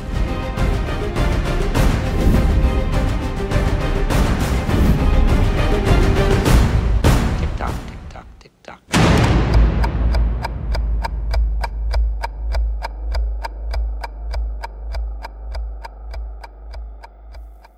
Movies. Jonathan Demme, 1991, Silence of the Lambs, a horror movie, sweeps the fucking Oscars. For that reason alone, I will always love Silence of the Lambs. As much as I take issue, as I've mentioned, with Anthony Hopkins getting a Best Actor win for what was clearly a Best Supporting Actor role, I have no problem with Jodie Foster getting it. I think Ted Levine should have been nominated personally. But Best Director, Best Picture, I have no problems with that. And generally speaking, I almost uniformly disagree with the Oscars. Oh, yeah. So that's weird. But whenever we have a year that's good for genre, last year being another great example of that, with both Get Out and The Shape of Water, like Love Them or Hate Them got some good attention. And with the success of it was a good year for horror. It was. 91 was a fantastic year for horror in that, Silence of the Lambs ushered in a lot of what horror was going to be looking like for the next decade. For a brief period, horror became mainstream again. We're going to see movies like Seven and The Bone Collector and like what is the Spiderweb one with fucking Morgan Freeman, whatever. We're going to be seeing derivations of Silence of the Lambs forever. They kind of arrived at the same time Nirvana did and had a similar effect. Nirvana showed up and all of a sudden every band that came out was trying to be Nirvana. And Silence of the Lambs came out and every thriller that came out subsequently was trying to be Silence of the Lambs, and none of them came close. They could raise the bar as far as stakes, they could raise the bar as far as violence, but as far as engaging us emotionally and making a fantastic story feel incredibly grounded and real, Silence of the Lambs is unbeatable. I think, like I said before, that it was a stronger movie in 1991 than it is today, just because it's been diluted by everybody who copied it. But if you could erase from your memory all of that shit in between and watch Silence of the Lambs in 1991, I think you'd be blown away by it. I think that you would understand watching it now, oh no, that's a good movie, maybe a little bit dated. But the fact is, it's one of the best movies of the 90s. Not one of the best horror movies of the 90s. One of the best movies of the 90s. And its influence cannot be understated. I will be yet another critic adding to the pile of critics to say Silence of the Lambs is one of the greatest horror movies ever made. But it's kind of like reviewing Jaws or reviewing The Exorcist after a point. It's like, what more can be said or The Shining about the Silence of the Lambs? Like, what do you want from your horror movie? Right? Like, do you want suspense? Great. Do you want sympathetic villains and a sympathetic hero? Great. Do you want it to feel grounded and real? Great. Do you want it to affect you emotionally? Great. Do you want an open-ended ending that will leave you uncertain about how safe you are in your house? All of these boxes are checked. Yeah. I think in every few years there's a horror movie that comes out that will change things, where you get too much of the trying to copy and be another version of a classic horror movie. And so we need these moments. I feel like horror was stuck a little bit. You might disagree with me. Kind of leading into the early 90s. And horror was not subtle. There was nothing subtle about it. It was, people with chainsaws or masks or horribly scarred with, all the ones I'm mentioning here. Yeah. But this super villain monster who was killed off in a lot of these movies, but yet somehow they managed to squeeze in another 5 films after that and have some explanation after characters are being decapitated, yet somehow they're coming back from the dead, or there's a movie where they're in hell or something. Well, they were stuck, and they needed something which was grounded in some really horrifying place in reality, like The Silence of the Lambs. And I feel that at that particular time, which being a little bit more aware of my surroundings in the 1990s than in the 80s when I was quite a bit younger, I still feel like it was a naive time, and people would see this person who looks a little bit helpless trying to move furniture, and you would go and help that person. Now you're watching you're watching the kidnapping scene with Buffalo Bill in this movie. Like, how could this woman be so stupid to go and talk to a stranger like that? Mm-hmm. Well, I just felt like something like this could happen in the city of Saskatoon. There could be somebody, it'd be the perfect type of city at that time to have a, closeted serial killer, because nobody would think about it. And so every aspect of this movie works, even Hannibal Lecter, as I feel like in Silence of the Lambs, he was a realistic villain. I think some of the sequels made him into some sort of a little bit more like a Jason or a Freddy. Yeah. Where he couldn't be beat, but in this one I believed it. I mean, this is like the Hannibal Lecter character that gets out of hand. Thomas Harris kind of parented that character to death, as far as I'm concerned. Yeah. But in this incarnation, in Silence of the Lambs, because he's a supporting player, which I think is a better. I would agree. I mean, I wouldn't have voted for him for Best Actor. No. But because he's a supporting player, he becomes really much more interesting, and you kind of wonder what he's going to contribute. And instead of helping to solve the case, he points her in the right direction, but Clarice solves the case. It becomes sort of this sneaky thing about him escaping. The funny thing is, I think I said this before when we talked about Silence of the Lambs, is I love the scene where he escapes. I love the whole sequence. But amazing. It's a mini movie within the movie. And if it didn't exist, much like the twist in The Sixth Sense, the movie still works. It would, yeah. Right? But it's interesting, in a structural story and from a writing standpoint, you've got this very clear through line. There's a woman in a pit, and she's on a clock. He's going to starve her for a week or so, and then he's going to kill her. They need to find her as soon as possible. Mm-hmm. So we're all on this next Buffalo Bill victim. Will Scott Glenn and Jodie Foster be able to figure it out before she's dead? And that's an hour and 15 minutes of the movie. And then there's 20 minutes of Hannibal Lecter escapes. And then there's a half an hour that resolves the rest of the, again, I don't want to leave it from the movie. I'm not saying cut it. I'm just saying that it's interesting that entire sequence could leave the movie, and the movie wouldn't necessarily be hurt by it, at least from the story angle. I'm glad it's there. It's an exciting sequence, and it's sort of what makes Hannibal Lecter scary. Until then, we've just sort of seen him talk. We've seen him play psychological games, but we find out that he is incredibly dangerous. Right? Because the first time I saw the movie, I mean, the Silence of the Lambs, this is the scariest movie you're ever going to see. Right. And watching it as a 12-year-old, and there was a lot of some of the sexual stuff that I was just too naive to understand about it. But just watching, I'm like, what's so dangerous about this guy? I mean, he kind of likes her to tell personal stuff about herself. He seems to kind of enjoy that a little bit too much. But why is this guy as feared as he is? Why do they have him in these special cages, and the famous sequence where he's on a gurney with that half hockey mask there? It's so overblown. Well, no, you get to see it. There is a reason, and we have to have that sequence in there to see the reason, and it's just so well directed, and I think I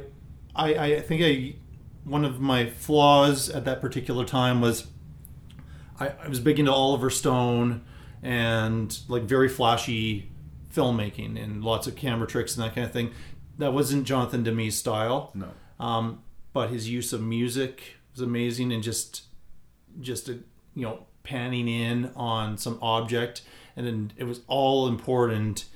And so I don't think I got that in the first viewing, how well directed that movie is. Right. And it's so I'm glad that it did as well as it did, and you don't get, maybe once every 20 or 30 years that you're going to get a horror movie that's going to be embraced the way that The Silence of the Lambs is. But I did feel like it's Clarice Starling's story, and they found the perfect actor in Jodie Foster, who I think it's her best performance, and she's given a lot of good performances, The Accused and even Nell and some movies like that.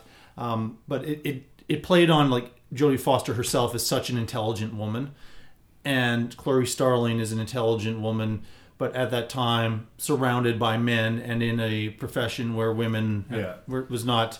There's a scene that crystallizes that for me early in the movie, where she's sent to this storage unit to find this piece of evidence. Turns out to be a severed head in a jar. Yeah. But she can't get the fucking garage door open. She gets out a jack, gets it open as much as possible, and then she hands her card to this guy who's helping her out. Basically, she has this line, if this garage door is to fall on me or something else, please call this number. Yes. And I fucking love that scene so much, because in any other horror movie, Clarice wouldn't have done that, and we would have been more scared for her. But she's too fucking smart to put herself in a position like that. Yes. And they established that right away. Like, that was the year of Thelma and Louise came out that same year, and it was, the feminist film, and you had, women controlling the action. But I think, and Jodie Foster beat out Gina Davis and Susan Sarandon for Best Actress, but deservedly so. And I think that was as much of a strong point as far as a feminist hero. Having both of them nominated would have split the vote. They probably split the vote. Yeah. Jodie Foster, but she was winning all along. She was winning prizes that year, and deservedly so. Another female performance that I think gets ignored over Anthony Hopkins in some of the more flashier roles. Brooke Smith plays Catherine Martin, the woman at the bottom of the well. Yeah, she's in a bad position. You talked about the scene where she's kidnapped. Why would you walk up to this person? He actually uses the same tactic that a famous serial killer used to use. Ted Bundy would wear a fake cast and be trying to do some task, but my arm, it hurts. The woman volunteers to help. He gets her to back into the van.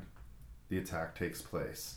He sort of charms his way either through genuine warmth or through, pity. And that's how she's gotten. And once she's in the bottom of the pit, she is a fighter. Oh, she's fighting, yeah. She's begging to him in a way that's kind of like, trying to humanize herself and pleading. And when that doesn't work, she's willing to play dirty pool, Well, the dog. The dog. She's threatening to kill Precious, the dog with her hands. Yeah, Buffalo Bill has this dog, Precious. Yeah. And I mean, you tell this woman loves animals, but Precious wasn't when she's trying to lure Precious in there, and like she starts cursing or whatever, and you're just like, if I was in this position too, I'd be calling the dog a little shit, It's like, come on, Precious, come on. Or just the early scene where she's at the bottom of the pit and she starts to try to climb it, and then she sees all these broken fingernails. Oh, and that's. So I'm not the first person in this pit. Yeah. This just came another level of And that's an earned scream. Yeah. You'll have the scream in horror movies, but that is an earned And you would seem like, that's an easy role to play, right? No, you're absolutely right. No. I think she did a really, really good job, and you wanted her to get found.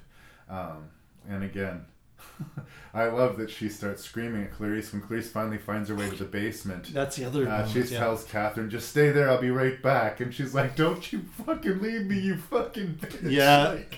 I have been at the bottom of totally this hole earned. 4 days. Yeah. You're the only help and now... And you don't hate her for that. You completely are with her. I understand you being upset, but she really needs to deal with gum before she can get you out of that hole. Does. Yeah, yes, she does. And I talked about on that. I mean, the climax is so good. You don't know. You kind of know how it's all going to end up, but still, no matter how many times I watch that movie, I hold my breath. He's got the night vision goggles, and she's totally in the dark, and that is so well filmed by... Yeah, that's an amazing sequence, but for me, it's the moment of recognition between Jodie Foster and Ted Levine. It's some of the best film acting. And he's giving her all the right answers, but there's something a little weird about him. And she's clocking it. But as far as she knows, there's an arrest taking place in another state, which is taking care of all of his problems. And then the moth flies by. And she sees it, and he sees it. And they look at each other, and they recognize each other. And then the action scene starts. But that moment between the two of them is so... perfect. It's one of the most perfect moments in an almost perfect movie. Like, as far as the misdirection as, they're going to break into one house while Jodie Foster's going into the other one, I didn't fall for that. Not even in 1991. Because what's this movie about? Yeah. It's about Clarice Starling. This movie doesn't end without Clarice Starling at least having a face-off with Buffalo Bill. Like, no part of me did believe that. But they still made that moment so strong. Well, and she earned it, too, because she did her homework. Yeah. Like, she's the one going around, and she goes to the house and talks to that father, who quite clearly had no idea what his daughter was actually doing. But because, that's the other part about it, because she's a female, it's not Scott Glenn that's coming in there and just interviewing the father. She's like, okay, I was a teenage girl at one point. Where would I be hiding the stuff that would be kind of compromising? And then she looks around the room. She knows where to look, and then she gets the key to pretty much the whole thing. And I don't think a lot of movies of this type would take the time to develop the story in that way and have those quieter scenes. The interesting thing about our conversation, too, is that, like, at the time it came out, it was really all about those scenes between Jodie Foster and Anthony Hopkins. The coming attractions just showed that. Yeah. And those are great scenes, don't get me wrong, but that's not what we've been talking about, right? And in a way, I'm not trying to take anything away from Anthony Hopkins, by the way. I think he did a really good job with Hannibal Lecter. But in a way, for me... as time goes on, he's one of the less interesting things about the movie to me. I'm much more locked into Clarice Starling trying to solve this case and rescue Catherine from the well and facing off against Buffalo Bill. I like the stuff with Anthony Hopkins, but again, it's kind of been overblown. I initially, like, when I saw it, I thought, this is Jodie Foster's movie. When I saw the Academy Awards, I think that was the first year I watched... Well, that's not completely true. I think I maybe watched it the year before. It was one of the first years where I watched the Academy Awards live. And Foster won, I wasn't surprised in the least. But when Best Actor was announced and it was Anthony Hopkins, for some reason I thought they were announcing a different category. Right. And I very much had in my head that Nick Nolte was going to win for The Prince of Tides, which would have been my vote, because I think that's... what he did in that movie was... very, very difficult to do. I think it's his best film performance. That and Affliction, which is another dark, great film from him. And then I was kind of, really? Best leading actor? Anthony Hopkins won? Supporting with no problem, by the way. But for some reason it rubs me the wrong way that it's best actor. I feel like particularly the actors branch maybe would have gone for him, because technically some of the stuff he was doing was unbelievable in those scenes, and his impact is felt throughout the entire movie. He has a very composed, charming evil, which we hadn't seen before. Yeah, in a way, it echoed for me, and this might seem like a weird pull, but to Alan Rickman in Die Hard, this very professional, composed evil. Yes. Yeah, that's fair. It's a weird connection, but I've always sort of thought, like, it's in a similar environment. We kind of, in a way, are engaged by this guy and think he's smart. And it is interesting the way he's able to, talk people to death. Miggs in the next room, or the way he's able to completely pull her psychologically apart within talking to her for a few minutes. Oh yeah. He has power. He has gravitas.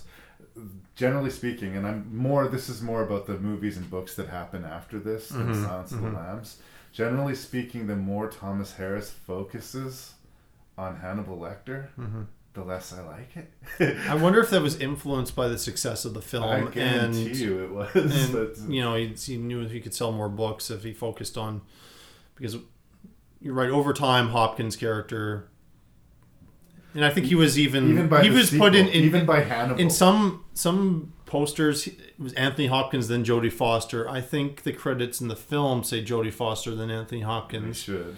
Yeah, because Foster drives the film. We're so talking much, about it as if it's a flaw in the film, and it's not. He's great. But and when you see, to me, when she has finally unveiled all the stuff about the lambs, and the slaughter of the lambs, and having to go back to the farm, and like not having this happy ending to her story, just seeing how it's almost like this relief. It's like, thank you so much. You know, there's something, I don't know why I go to that moment now. It's not something I paid much attention to my first few times seeing it, but last time it was like, nobody has given this guy this thing, you know, probably since he was free and he was a psychiatrist. And so it's such an interesting chemistry that those two had, and it just didn't work with Hannibal because it's not like James Bond. You can't replace Jodie Foster as much as I like Julianne Moore. Yeah.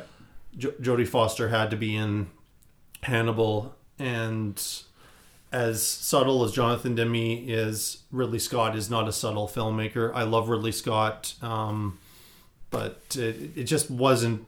And I liked it a lot, and it was grisly, and it was, you know, Hannibal is a horror movie, full-out horror movie, but it just doesn't have the style or the subtlety of Silence of the Lambs, and I just still feel creeped out by the fact that, and we'd hear about these stories before and after of these people who are serial killers that it's like person next door, and I believe that these people can exist, and I just think it was a highly influential film, and there was a very good movie that was influenced by it called Seven.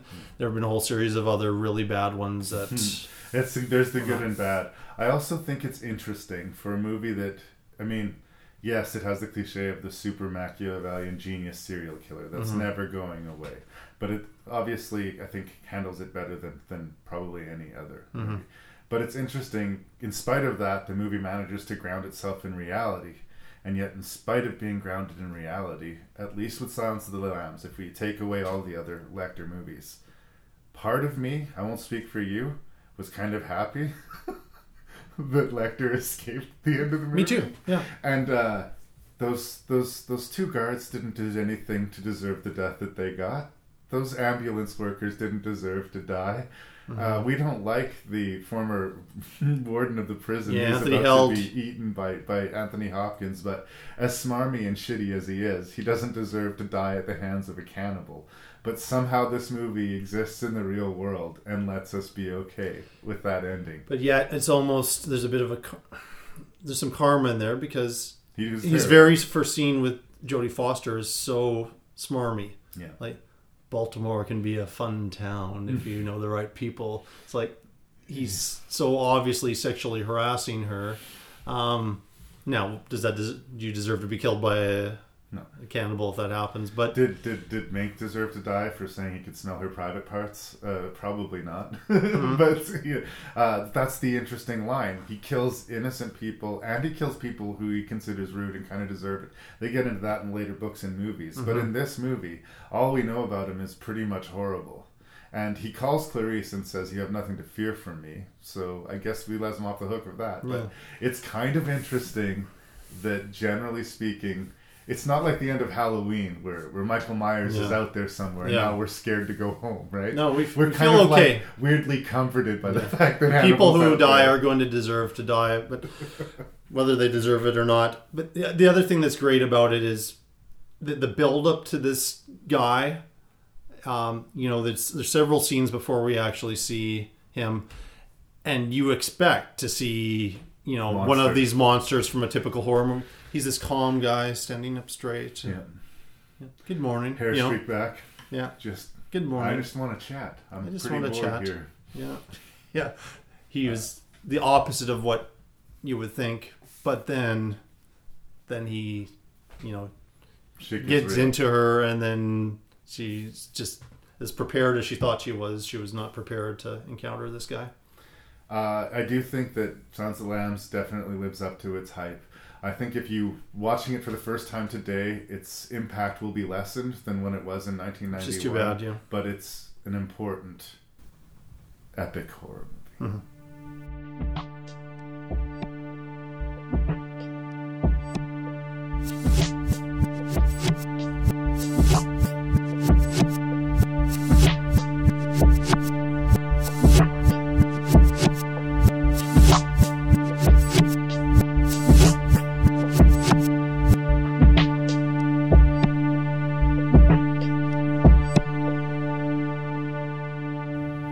Number 4, and so the debate, you did not have it on the list because you couldn't bring yourself to a place where you would consider it a horror movie, but Martin Scorsese's Cape Fear is at points so over the top. It Yet really I did believe it. I did believe it. And this is in fact a remake, and if you watch the Robert Mitchum, which I have, yeah, and of course he makes an appearance in this film. And Gregory Peck as well makes an appearance in that. They're both similar stories, but totally different. But each is equally horrifying, and I like everything about it. Same year, Silence of the Lambs, and you kind of think in that year, nobody else can touch the horror thriller genre. But I thought Cape Fear did a great job of it. You might criticize De Niro's performance as being too much, but it's logical. Like this guy and where he comes from, the movie. And his twisted notion of theology has a huge impact in this. Great performances from Juliette Lewis, who we've mentioned a few times here, and Jessica Lange is in it, and John Baker. yes, yeah, and his death is a very memorable. Very memorable. Yeah. All of the deaths are too. It had a huge influence for me as far as movie acting too. Just De Niro's performance, but I really like Nick Nolte in there as well. Nick Nolte was a great kind of use the term straight man to De Niro's. Well, you can see him being psychopath. He's being pushed to the edge of crazy by De Niro. And he has his flaws which get exploited, and he is cheating. Ileana Douglas as well gives a great short performance. So there's so much horrific stuff in here. It's big. It's entertaining from start to finish. Very few remakes hold water with me, but this is a movie I go back to time and time again. I love Scorsese. I do love Scorsese, and I think personally, towards the end, when we're having that storm and the boat, the houseboat business, there, some of the effects of the boat really looks not that great to me. Like when the boat's falling apart, it looks and what Scorsese does with the camera, where it kind of goes upside down at one point. It looks like a toy boat in some of the far off shots. It just doesn't look legit to me. And there's an over-the-top scene Scorsese loves, is religious allegory towards the end of the movie, where Nick Nolte is about to kill De Niro. De Niro gets washed out into the water, but he gets this the stigmata suddenly in his hands out of nowhere. And there's just a few moments like that. It just was just too big. Just too much. And De Niro speaking in tongues. Yeah. At that point, too. I liked him speaking in tongues, but I get the religious allegory. And you know what? I probably would have got it without the stigmata. You know what I mean? This is the top 5. We're having trouble here. I mean, number 4, you'll agree with me though. Rob Reiner's Misery. Yes, good. I think that movie's fantastic. Yep. I think Kathy Bates is fantastic. But I think James Caan doesn't get enough credit. He doesn't, no. He's this super energetic, vibrant, passionate actor, and they got him strapped to a bed for most of the movie, and he has to act the shit out of it, he does. So yeah, I've always loved Misery. I think it's one of the most personal books to Stephen King, and he gave it to Rob Reiner basically because Rob Reiner directed Stand By Me. He did a great job with it. Until he, tied his wagon to Shyamalan, Rob Reiner was kind of his most trusted collaborator. And you look at Stand By Me and you look at Misery and you understand why. So yes, easily fourth place, Misery. I gotta say the hobbling scene, which by the way is not in the book. The hobbling scene in the movie, out of every movie that we talk about, that's probably the hardest thing to watch out of all of these movies. I find it absolutely excruciating. Oh yeah. So Misery, yes. Yeah, great suspense in there too. I mean, it's not a gory film. I mean, looking at his legs, that's not the greatest image, but it's not a gory film, but it is so good. So I'm glad. I'm happy that it was even higher on your list because I was really wrestling with where to place Misery. I love Misery. Always love Misery. Number 3. Yep. And I'm going with, I would argue we talked about some influential horror movies, but I don't think you can get any more influential as far as truly being horror than Scream. Right. Wes Craven. It was number 3 for me. It's an important horror movie, and it to me is a true horror movie. I mean, the opening scene with Drew Barrymore is scary. It is actually scary. It's not. There are things in there that are self-aware, and this is, to me, it's kind of. What Wes Craven does with this is similar to what Clint Eastwood did with Unforgiven. It was kind of taking aspects of his career to this point as a horror movie director and kind of making fun of them in a satirical way. But I think he was more successful in Scream than the sequels in still creating some really, really scary, horrible moments that would have fit in well with any slasher film. The balance is the most right, and the climax is bloody, and even though there's some really like people coming back from the dead when we think they're dead, and it plays on all of those horror movie cliches, but these are very frightening characters that are doing horrible things to these people. Pure horror. But it still is funny. I was surprised that it was funny because I don't think I knew how much of a satire it was when I first saw it. The scares worked more than the laughs for you first time? Yeah, it did. Yeah. Well, we sort of have another tie in number 3. We both put Scream there. I let it share position with Scream 2 is the thing. You put them together, okay. The thing is, when I first saw Scream 2, I would have actually made the argument that I thought it was better than Scream 1. I've sort of flipped on that now. But at the time, I was kind of expecting Scream 2 to suck. And what it did is it successfully lampooned horror sequels. Yes. Yeah. Which just was enough of an angle on it. Between that and the killing of the Randy character, yes, which I thought was genuinely shocking and strong because I didn't see that death coming, and I didn't see it coming when it did. Like, it was a genuinely shocking moment. We thought he was going to survive. He's the nerd, the movie nerd who knows all the angles. He was with us through the first movie. Yeah. He's their inside baseball guy. He's sort of the most person that we identify with as a nerdy horror crowd, and they kill him brutally. And then all of a sudden, this movie has stakes. It's not just silly. I mean, if I had to only put one of them on the list, yes, I guess I would put Scream 1, but I decided to let them share the company. I also think that Scream, for all the things it did right as far as balancing the horror and the comedy, it was genius that there was 2 killers. Yeah, that's right. It's because a lot of the stuff, they set up Billy or the boyfriend to be this red herring, so you cross him off the list. Because the movie really wants you to think it's Billy, right? And then it is Billy. He just has backup. So all the things were like, he couldn't have possibly done that because you crossed him off the list because he's having sex with Neve Campbell. Yeah. So how is he? You cross him off the list. Slicing Rose McGowan in half or whatever. Yeah, that's gone in the second movie. In the second movie, I didn't see Laurie Metcalf coming, but the Timothy Olyphant character, the way he was only there for a few scenes at a time, I kind of thought by process of elimination. But that's what it was. It wasn't that I figured it out. It was basically process of elimination. I maybe should have seen Laurie Metcalf for the fact, what's Laurie Metcalf doing in this movie? Right? And it's kind of like the Henry Winkler type of casting. You take a sitcom, at the time, a sitcom actor. I mean, I don't think she had the Broadway chops that she has now. Yeah. And put her in this thing, but it is also comedic. Yeah. So it is okay to have some some comedians involved with and I would the not, series. for the record, put Scream 3 or 4 on this same level. I think 1 and 2 are way better than 3 and 4. 4 I had such low expectations for that maybe it's because it was better than I expected that I liked it. 3 was a giant disappointment for me. All right. Because I thought, okay, now that they have something going here, because... And if I remember correctly, when Scream 2 came out, it got better reviews than Scream. I think Entertainment Weekly had it as an A or something like that.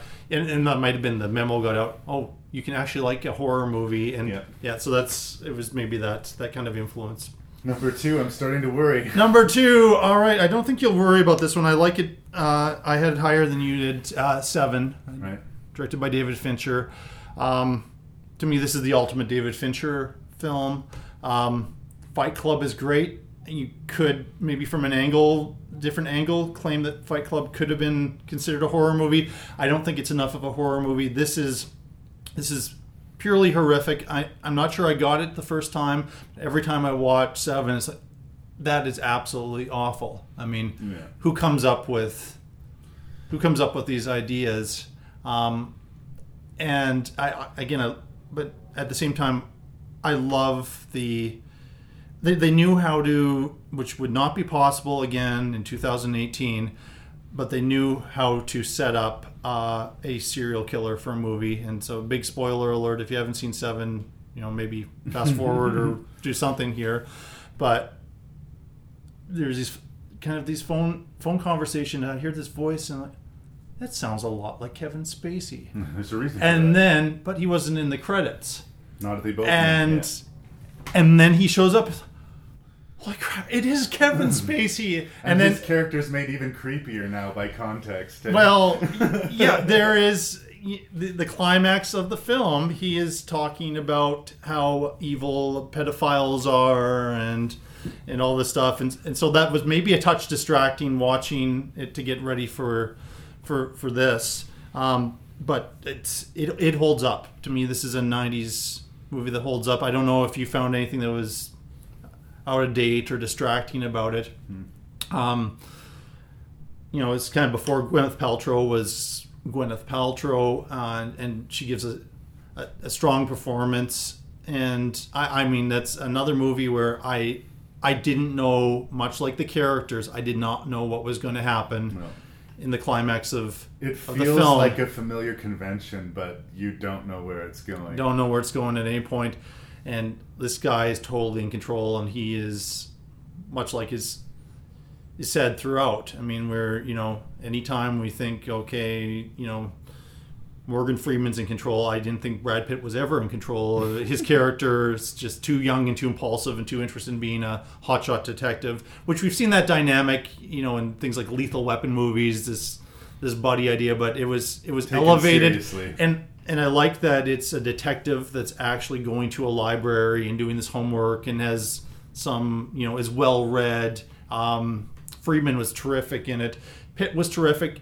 I mean, I'm not sure that I like his performance in 7 as much as in California, but he served the character so well. He was believable at that particular time. He was the right guy for the job. He was okay with playing Mills as a guy who was over his head. A lot of movie stars want to be in control and have it all figured out. Yeah. And he was not in control. He did not have it figured out. No. And he had a huge anger problem, and he just wanted to go and beat the crap out of you get the feeling like character. He's never read a book in his life.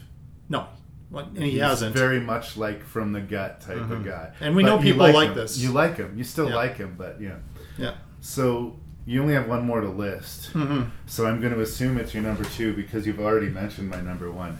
If it isn't, I'm going to assume that you're going to be consumed with regret and shame for not including Tremors on your list. Is Tremors your number 2? Tremors is number 2, motherfuckers.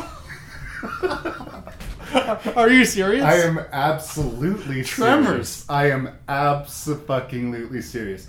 Name a better monster movie from the 90s than Tremors. Mimic. Bullshit. Name a better monster movie than Tremors from the 90s. I think that the balance of the humor and the horror is great. I think that the creatures are 100% original. I think the dynamic between Kevin Bacon and Fred Ward is absolutely hilarious. you just love these guys. It's basically The Floor is Lava, the movie. This land shark thing will shoot out its tentacles and drag you down to your death. It's funny, it's scary, it's over the top. My dad took me to see it in 1990. I remember seeing the trailer for it on TV, and I just had this good feeling about it. And it was one of my favorite theatrical experiences ever. Seeing this movie with my dad in 1990. I couldn't see it by myself. My dad had to take me. Yes. I was still that young. Yeah. But this was everything that I loved about horror movies. Now, maybe it belongs more to the 80s than to the 90s as far as like its aesthetic. But I straight up love Tremors, unapologetically. Number 2 would seem high to people, but for the record, my number 2 of the 80s was An American Werewolf in London. Okay, I can get behind that. There's choice. no stigma to comedy being in your monster movies. I think Tremors is amazing. I think that all of the sequels are lame, diminishing returns, but I love Tremors, and I'm shocked it didn't make your list at all. I didn't think that it not would, anywhere close. I wouldn't think that it would be as high for me. I mean, it's personal. I love Tremors. I think it's just a great, fun movie, but to not be on your list at all, tisk. Well, when did The Weight of the World crush your spirit, Jason? As you know, I like Tremors. I don't love Tremors, Right. But what I'm hearing in you is this amazing personal experience you Joy. had going to this movie with your dad and seeing this movie that you had a good feeling about and then exceeded your expectations. Absolutely. And so I will not fault you for any of that. I mean, that I have some sentimental ones on here. Yeah. So it's fine. I would label it as a horror movie. It's never had that kind of impact. I watched it the first time, and maybe it's the movie theater experience that I'm missing here. Watched it for the first time as a midnight movie on CTV and thought, oh, this is better than it seems. But to me, it's a little bit, even the original, which is by far the best, it was still, to me, too cartoonish. Right. Like, to me, Scream is a funnier movie than Tremors. Right. And because, like, it actually made me laugh. It didn't feel like they were planning to try to make me laugh here. The buddy dynamic is good. It's good, and they've tried to duplicate that in all the sequels and failed miserably each and every time. Yeah. Fred Ward and Kevin Bacon are terrific actors. I think they're probably better than this material. Right. But kind of the buddy dynamic of Morgan Freeman and Brad Pitt in this particular genre is so much stronger. And so, I mean, different animal entirely. Comparing, apples and pineapples perhaps here. But this how do you compare Tremors and Seven? Because they're completely different films. But I'm really surprised. I could see this being in like your 25 to 20 range, right, and I'd be going along with it a little bit more. Right. But yeah, 2, I can't believe it. Yeah, no regrets for me, for the record. Yet it's such a personal experience to you that I don't fault you for this choice. Right. It's just, again, as I said, I think we look for different things in horror movies. Well, generally speaking, scare me with horror movies, and maybe it was a little bit scary when I first saw it, the idea of this tentacle monsters, but it's a big, proud B monster movie, and you just don't see them done. And again, that balance of lightness and stakes, you still kind of feel it. When Walter gets killed by that creature and they pull him in, and you're like, no, not Walter. There's some unexpected deaths in there, which was nice. Michael Gross playing against Type from Family Ties. That's and true. There's just this. Again, the moment that I fell in love with the movie in the theater was when the creature breaks into their rec room and the camera pans behind them, and there's just this wall of guns, and Michael Gross and Reba McEntire just start firing bullet after bullet in this creature. And in any other monster movie, we would have seen that creature break through the wall. We would have heard some gunshots, and everybody would have lowered their heads, and that would have been the last we would have heard from those characters. Nope. They were significant characters. Nope. I love Tremors. I will not apologize for it. And you don't need to apologize. I mean, it's just we have our different things here, but I'm surprised it's just number 2. I mean, like even if you're talking about number 5 or something, I'd be like, yeah, I could see it because you really do like Tremors, and I mean, I'm sounding like I don't like it at all here, but I really do like, and even some of the sequels I have found passable. Yeah. But yeah, I wouldn't have even considered it. And well, wait till you hear my number one. oh, we're getting ready. All right. Okay, so my choices are going to be pretty standard. To me, there was the most, just as a great film. You can't say it's not a great film. Highly influential. I'm not sure it scared me the first time I saw it, but I don't think I fully understood everything that happened when I was 12 years old and I first saw it. But it's The Silence of the Lambs. Jonathan Demme. You could argue that it maybe is one of it and maybe The Exorcist are the two of the best directed horror movies of all time. Introduced Hannibal Lecter. I mean, the books introduced Hannibal Lecter, of course. Certainly a factor in Manhunter a few years before that. But it's a rare movie. I think the studio threw it out in February of that year, thinking, this will be just some dumb horror movie that's only in theaters for 2 or 3 weeks. Yeah. And it became so big.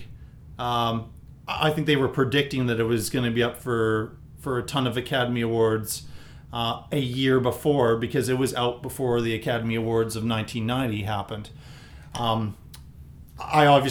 91 was such an important year for me. I love so many movies. We've talked about The Fisher King. I've mentioned JFK, Bugsy, Prince of Tides, Boys in the Hood, Grand Canyon. But to me, I keep going back to The Silence of the Lambs. And while some things maybe are, especially in the costumes and the looks, are very, very early 90s, the performances are so strong, and there's subtle things that Jonathan Demme, he wasn't really known as a horror movie director.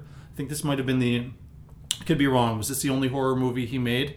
I guess the only straight horror movie. Yeah, but he did some things that nobody else would think about, and you would not pick up on one viewing of this film, and you watch it time and time again, and when we're going to talk about it, just each time I find something different in it. To me, it's a classic. It's one of the greatest movies of all time. I think it's one of the greatest horror movies of all time, while it also could be labeled as a psychological thriller, perhaps more so than horror.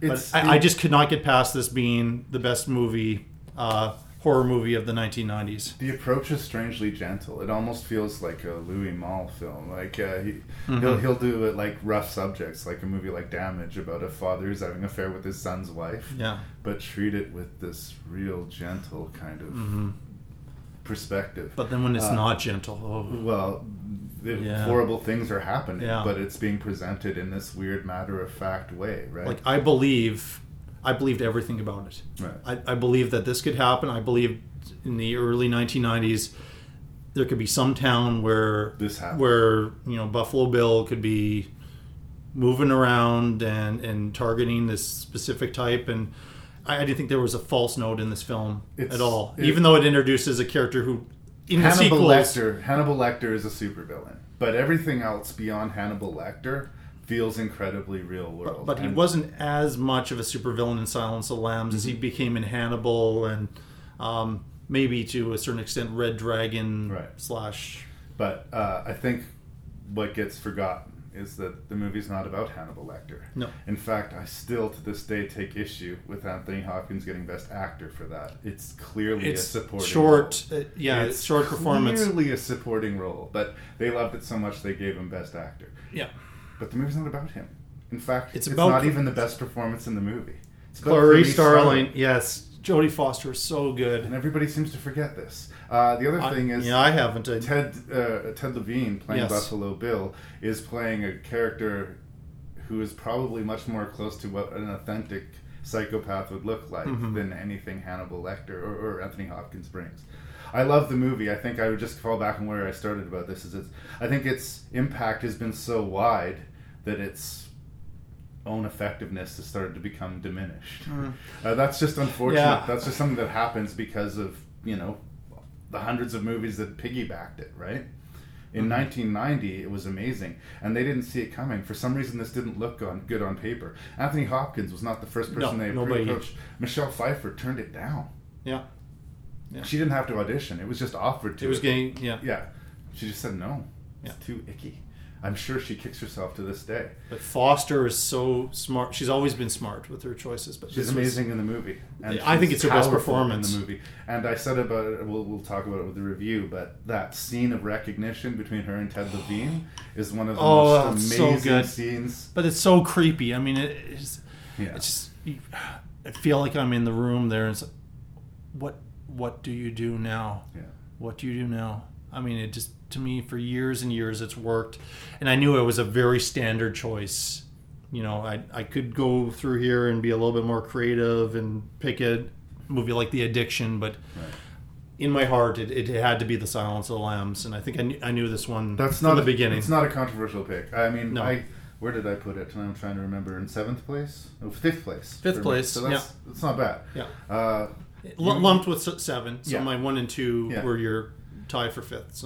So my number 1 place, I mean, you're not going to really be mad at me, but it's another divisive picture. People either love it or hate it. But I'm going to finish where you started and say, for me, the scariest movie of the 1990s was The Blair Witch Project.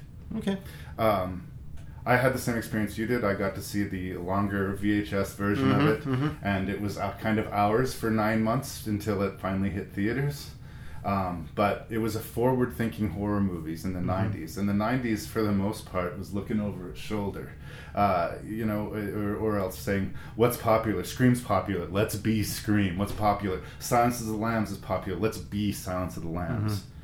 Blair Witch Project just completely flipped the script. Everything that people knew that you needed to do to make a successful horror movie, they did the opposite. No stars. No monster.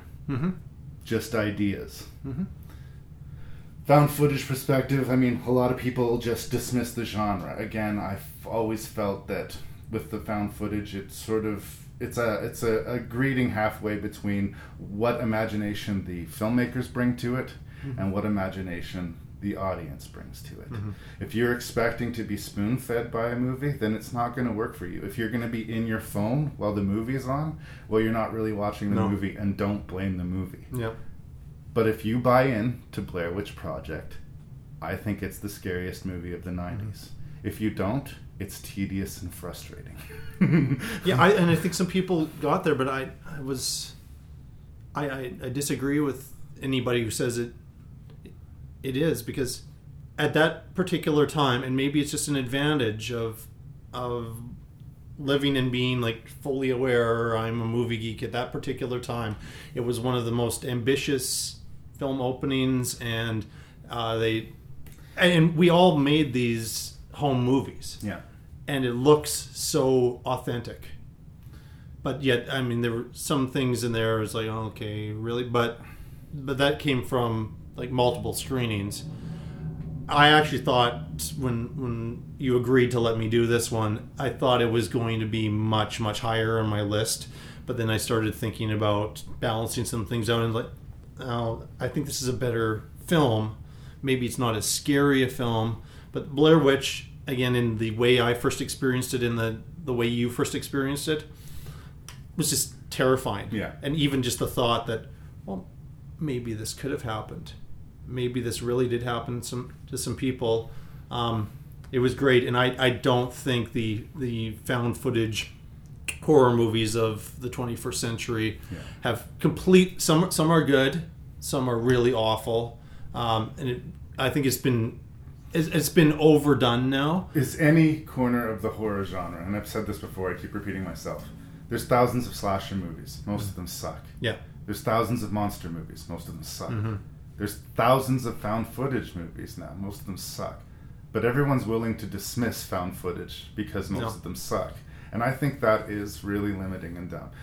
Here's the thing. In 2008, I think it was 2008, Cloverfield came out. And everyone was just knocking out, this is an amazing movie. They did all of their, almost all of their advertising online. Yeah. And did this viral market thing. Yeah. Releasing little snippets of the movies or little promotional scenes of the movie all over the place. The whole movie was like a Godzilla disaster movie, all contained in this first-person camera. Yeah. Which we're locked into for the entire movie, and in the end, everybody kind of ends up dead and squished. And everyone lost their minds about what a brilliant movie that was. And that was so many years, nine that years was after. 2008. Yeah, 9 years that was after. 9 years after Blair Witch, and it is Blair Witch, beat for beat. even from how it was promoted to the story that is being told. Yeah. I'm not even saying that Cloverfield's shitty, but I'm saying there are people who will go out of their way to say what a great movie Cloverfield is, and they will dismiss Blair Witch, and I don't understand that. Yeah. I don't understand that. It's like praising Saw, but criticizing The Silence of the Lambs. Right. We wouldn't have as many found footage movies as we do today if not for Blair Witch, and I'm sorry if that's a problem for you, but I don't hate found footage movies. In fact, people say that maybe it was hinted at, started in the late 60s, early 70s with a few of these experimental films, but it was popularized and legitimized by the Blair Witch Project. And other than maybe the mockumentary, it's the only new sort of subgenre of film that has sort of sprouted its head while we've been into film. So that alone, I think, also makes it very interesting. And again, I can't underwrite. The story being told here, the history of the Blair Witch, all of this stuff is very richly imagined. It's not the presentation. They don't have presentation. I will defend the actors. A lot of people think the acting sucks. I disagree. I think that the acting is very, very genuine. But, it is. Yeah. I don't know how improvised it was. Mostly, about 90% improvised. Yeah, I think so. And I believe it. I mean, there's a lot of people they're screaming. Yeah. And they're losing their voices from the screaming, which you might argue is kind of bad acting. But in that situation with these people, if this actually happened, people would be freaking out. They'd be yelling at each other. They would be smoking cigarettes and getting into fights. And I mean, it's kind of like cabin fever that they experience, but in the outdoors. Yeah. And it is a very freaky concept. And so I don't fault your choice, as much as I'm giving you a hard time about your number 2. And you gave me a hard time about my, I think, number 5, and I think a bit with number 4 too, with Cape Fear. But I will definitely. I take more issue with Lost Highway than Cape Fear being on the list. But again, I've made it clear in the past. Lynch and I don't always get along. Yeah. For the record, I gave Razorhead a mention in the 70s too. So I won't dismiss him. I always want to be impressed by David Lynch. I just very rarely am. And you're not alone. There's critics that absolutely hate him, and Roger Ebert was one of them. As much as I admire Roger Ebert, if Lynch released a movie, it was going to get 1 star until I think the Straight Story came out, which was not a Lynchian film at all, even though he put some weird stuff in there, which worked well. And I think he finally, with Mulholland Drive, came around to liking or appreciating what Lynch did in a truly Lynchian film. Well, I guess he's lucky he didn't live long enough for Inland Empire. I'm going to stop it.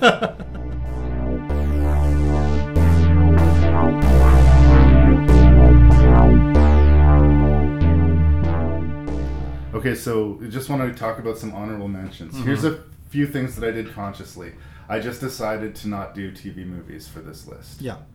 So none of like The Stand or the It, even though only half of it is really, really good. There's a great HBO thriller called Citizen X that I could have easily put on this list. Yeah. I just didn't. But definitely check that out. I wanted to shout out to Flatliners and Cube, which you did include on your list.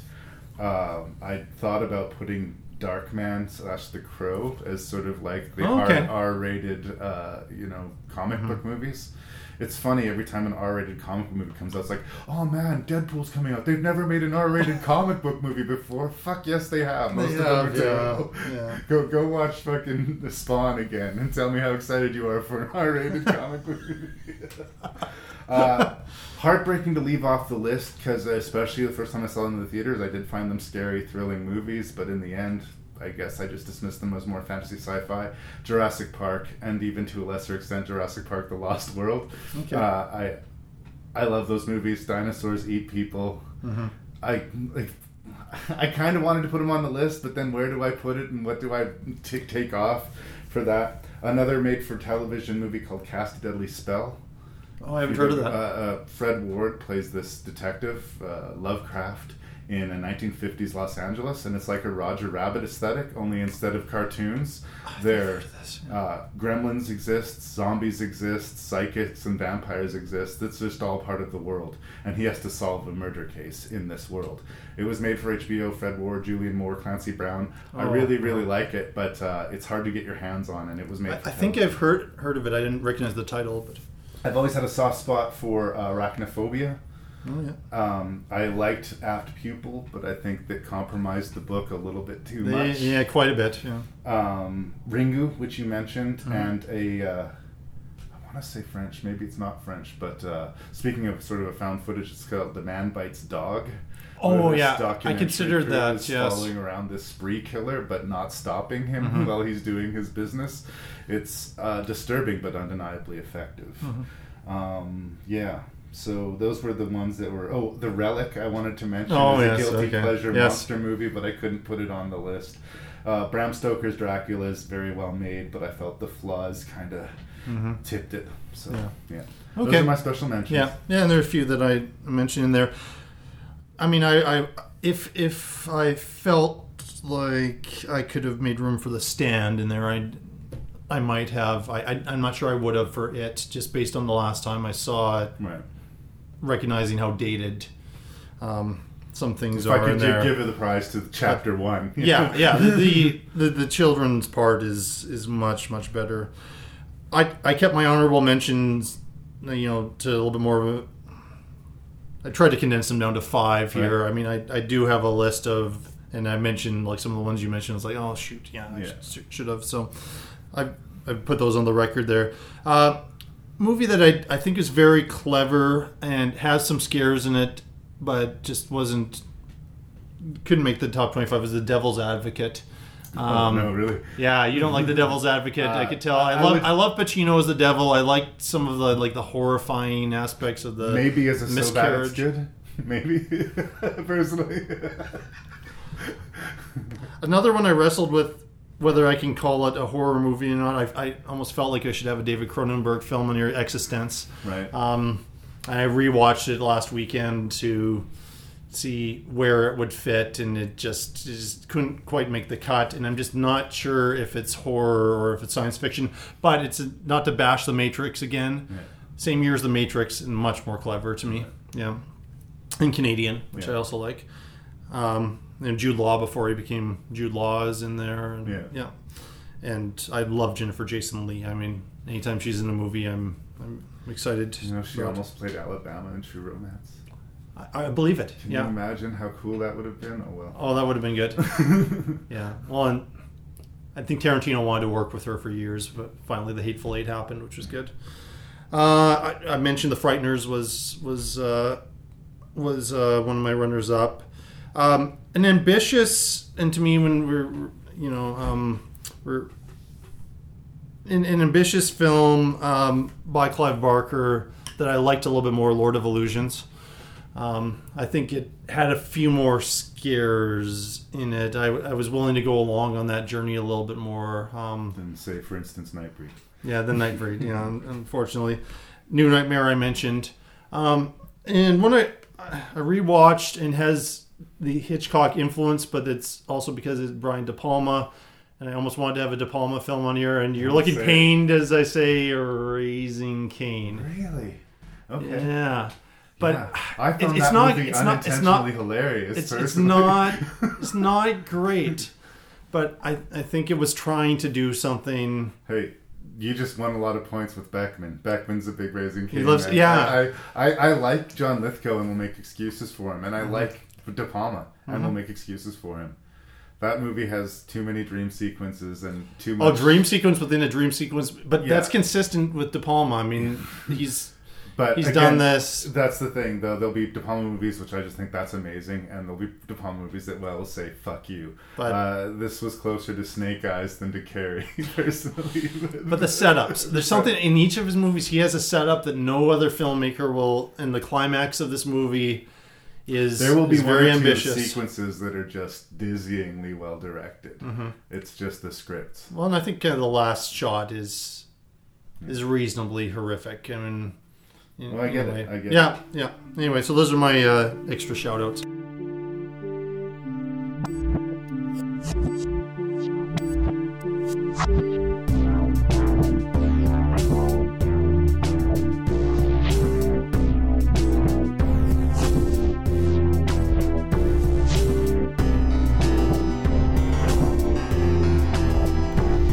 There it was, you guys.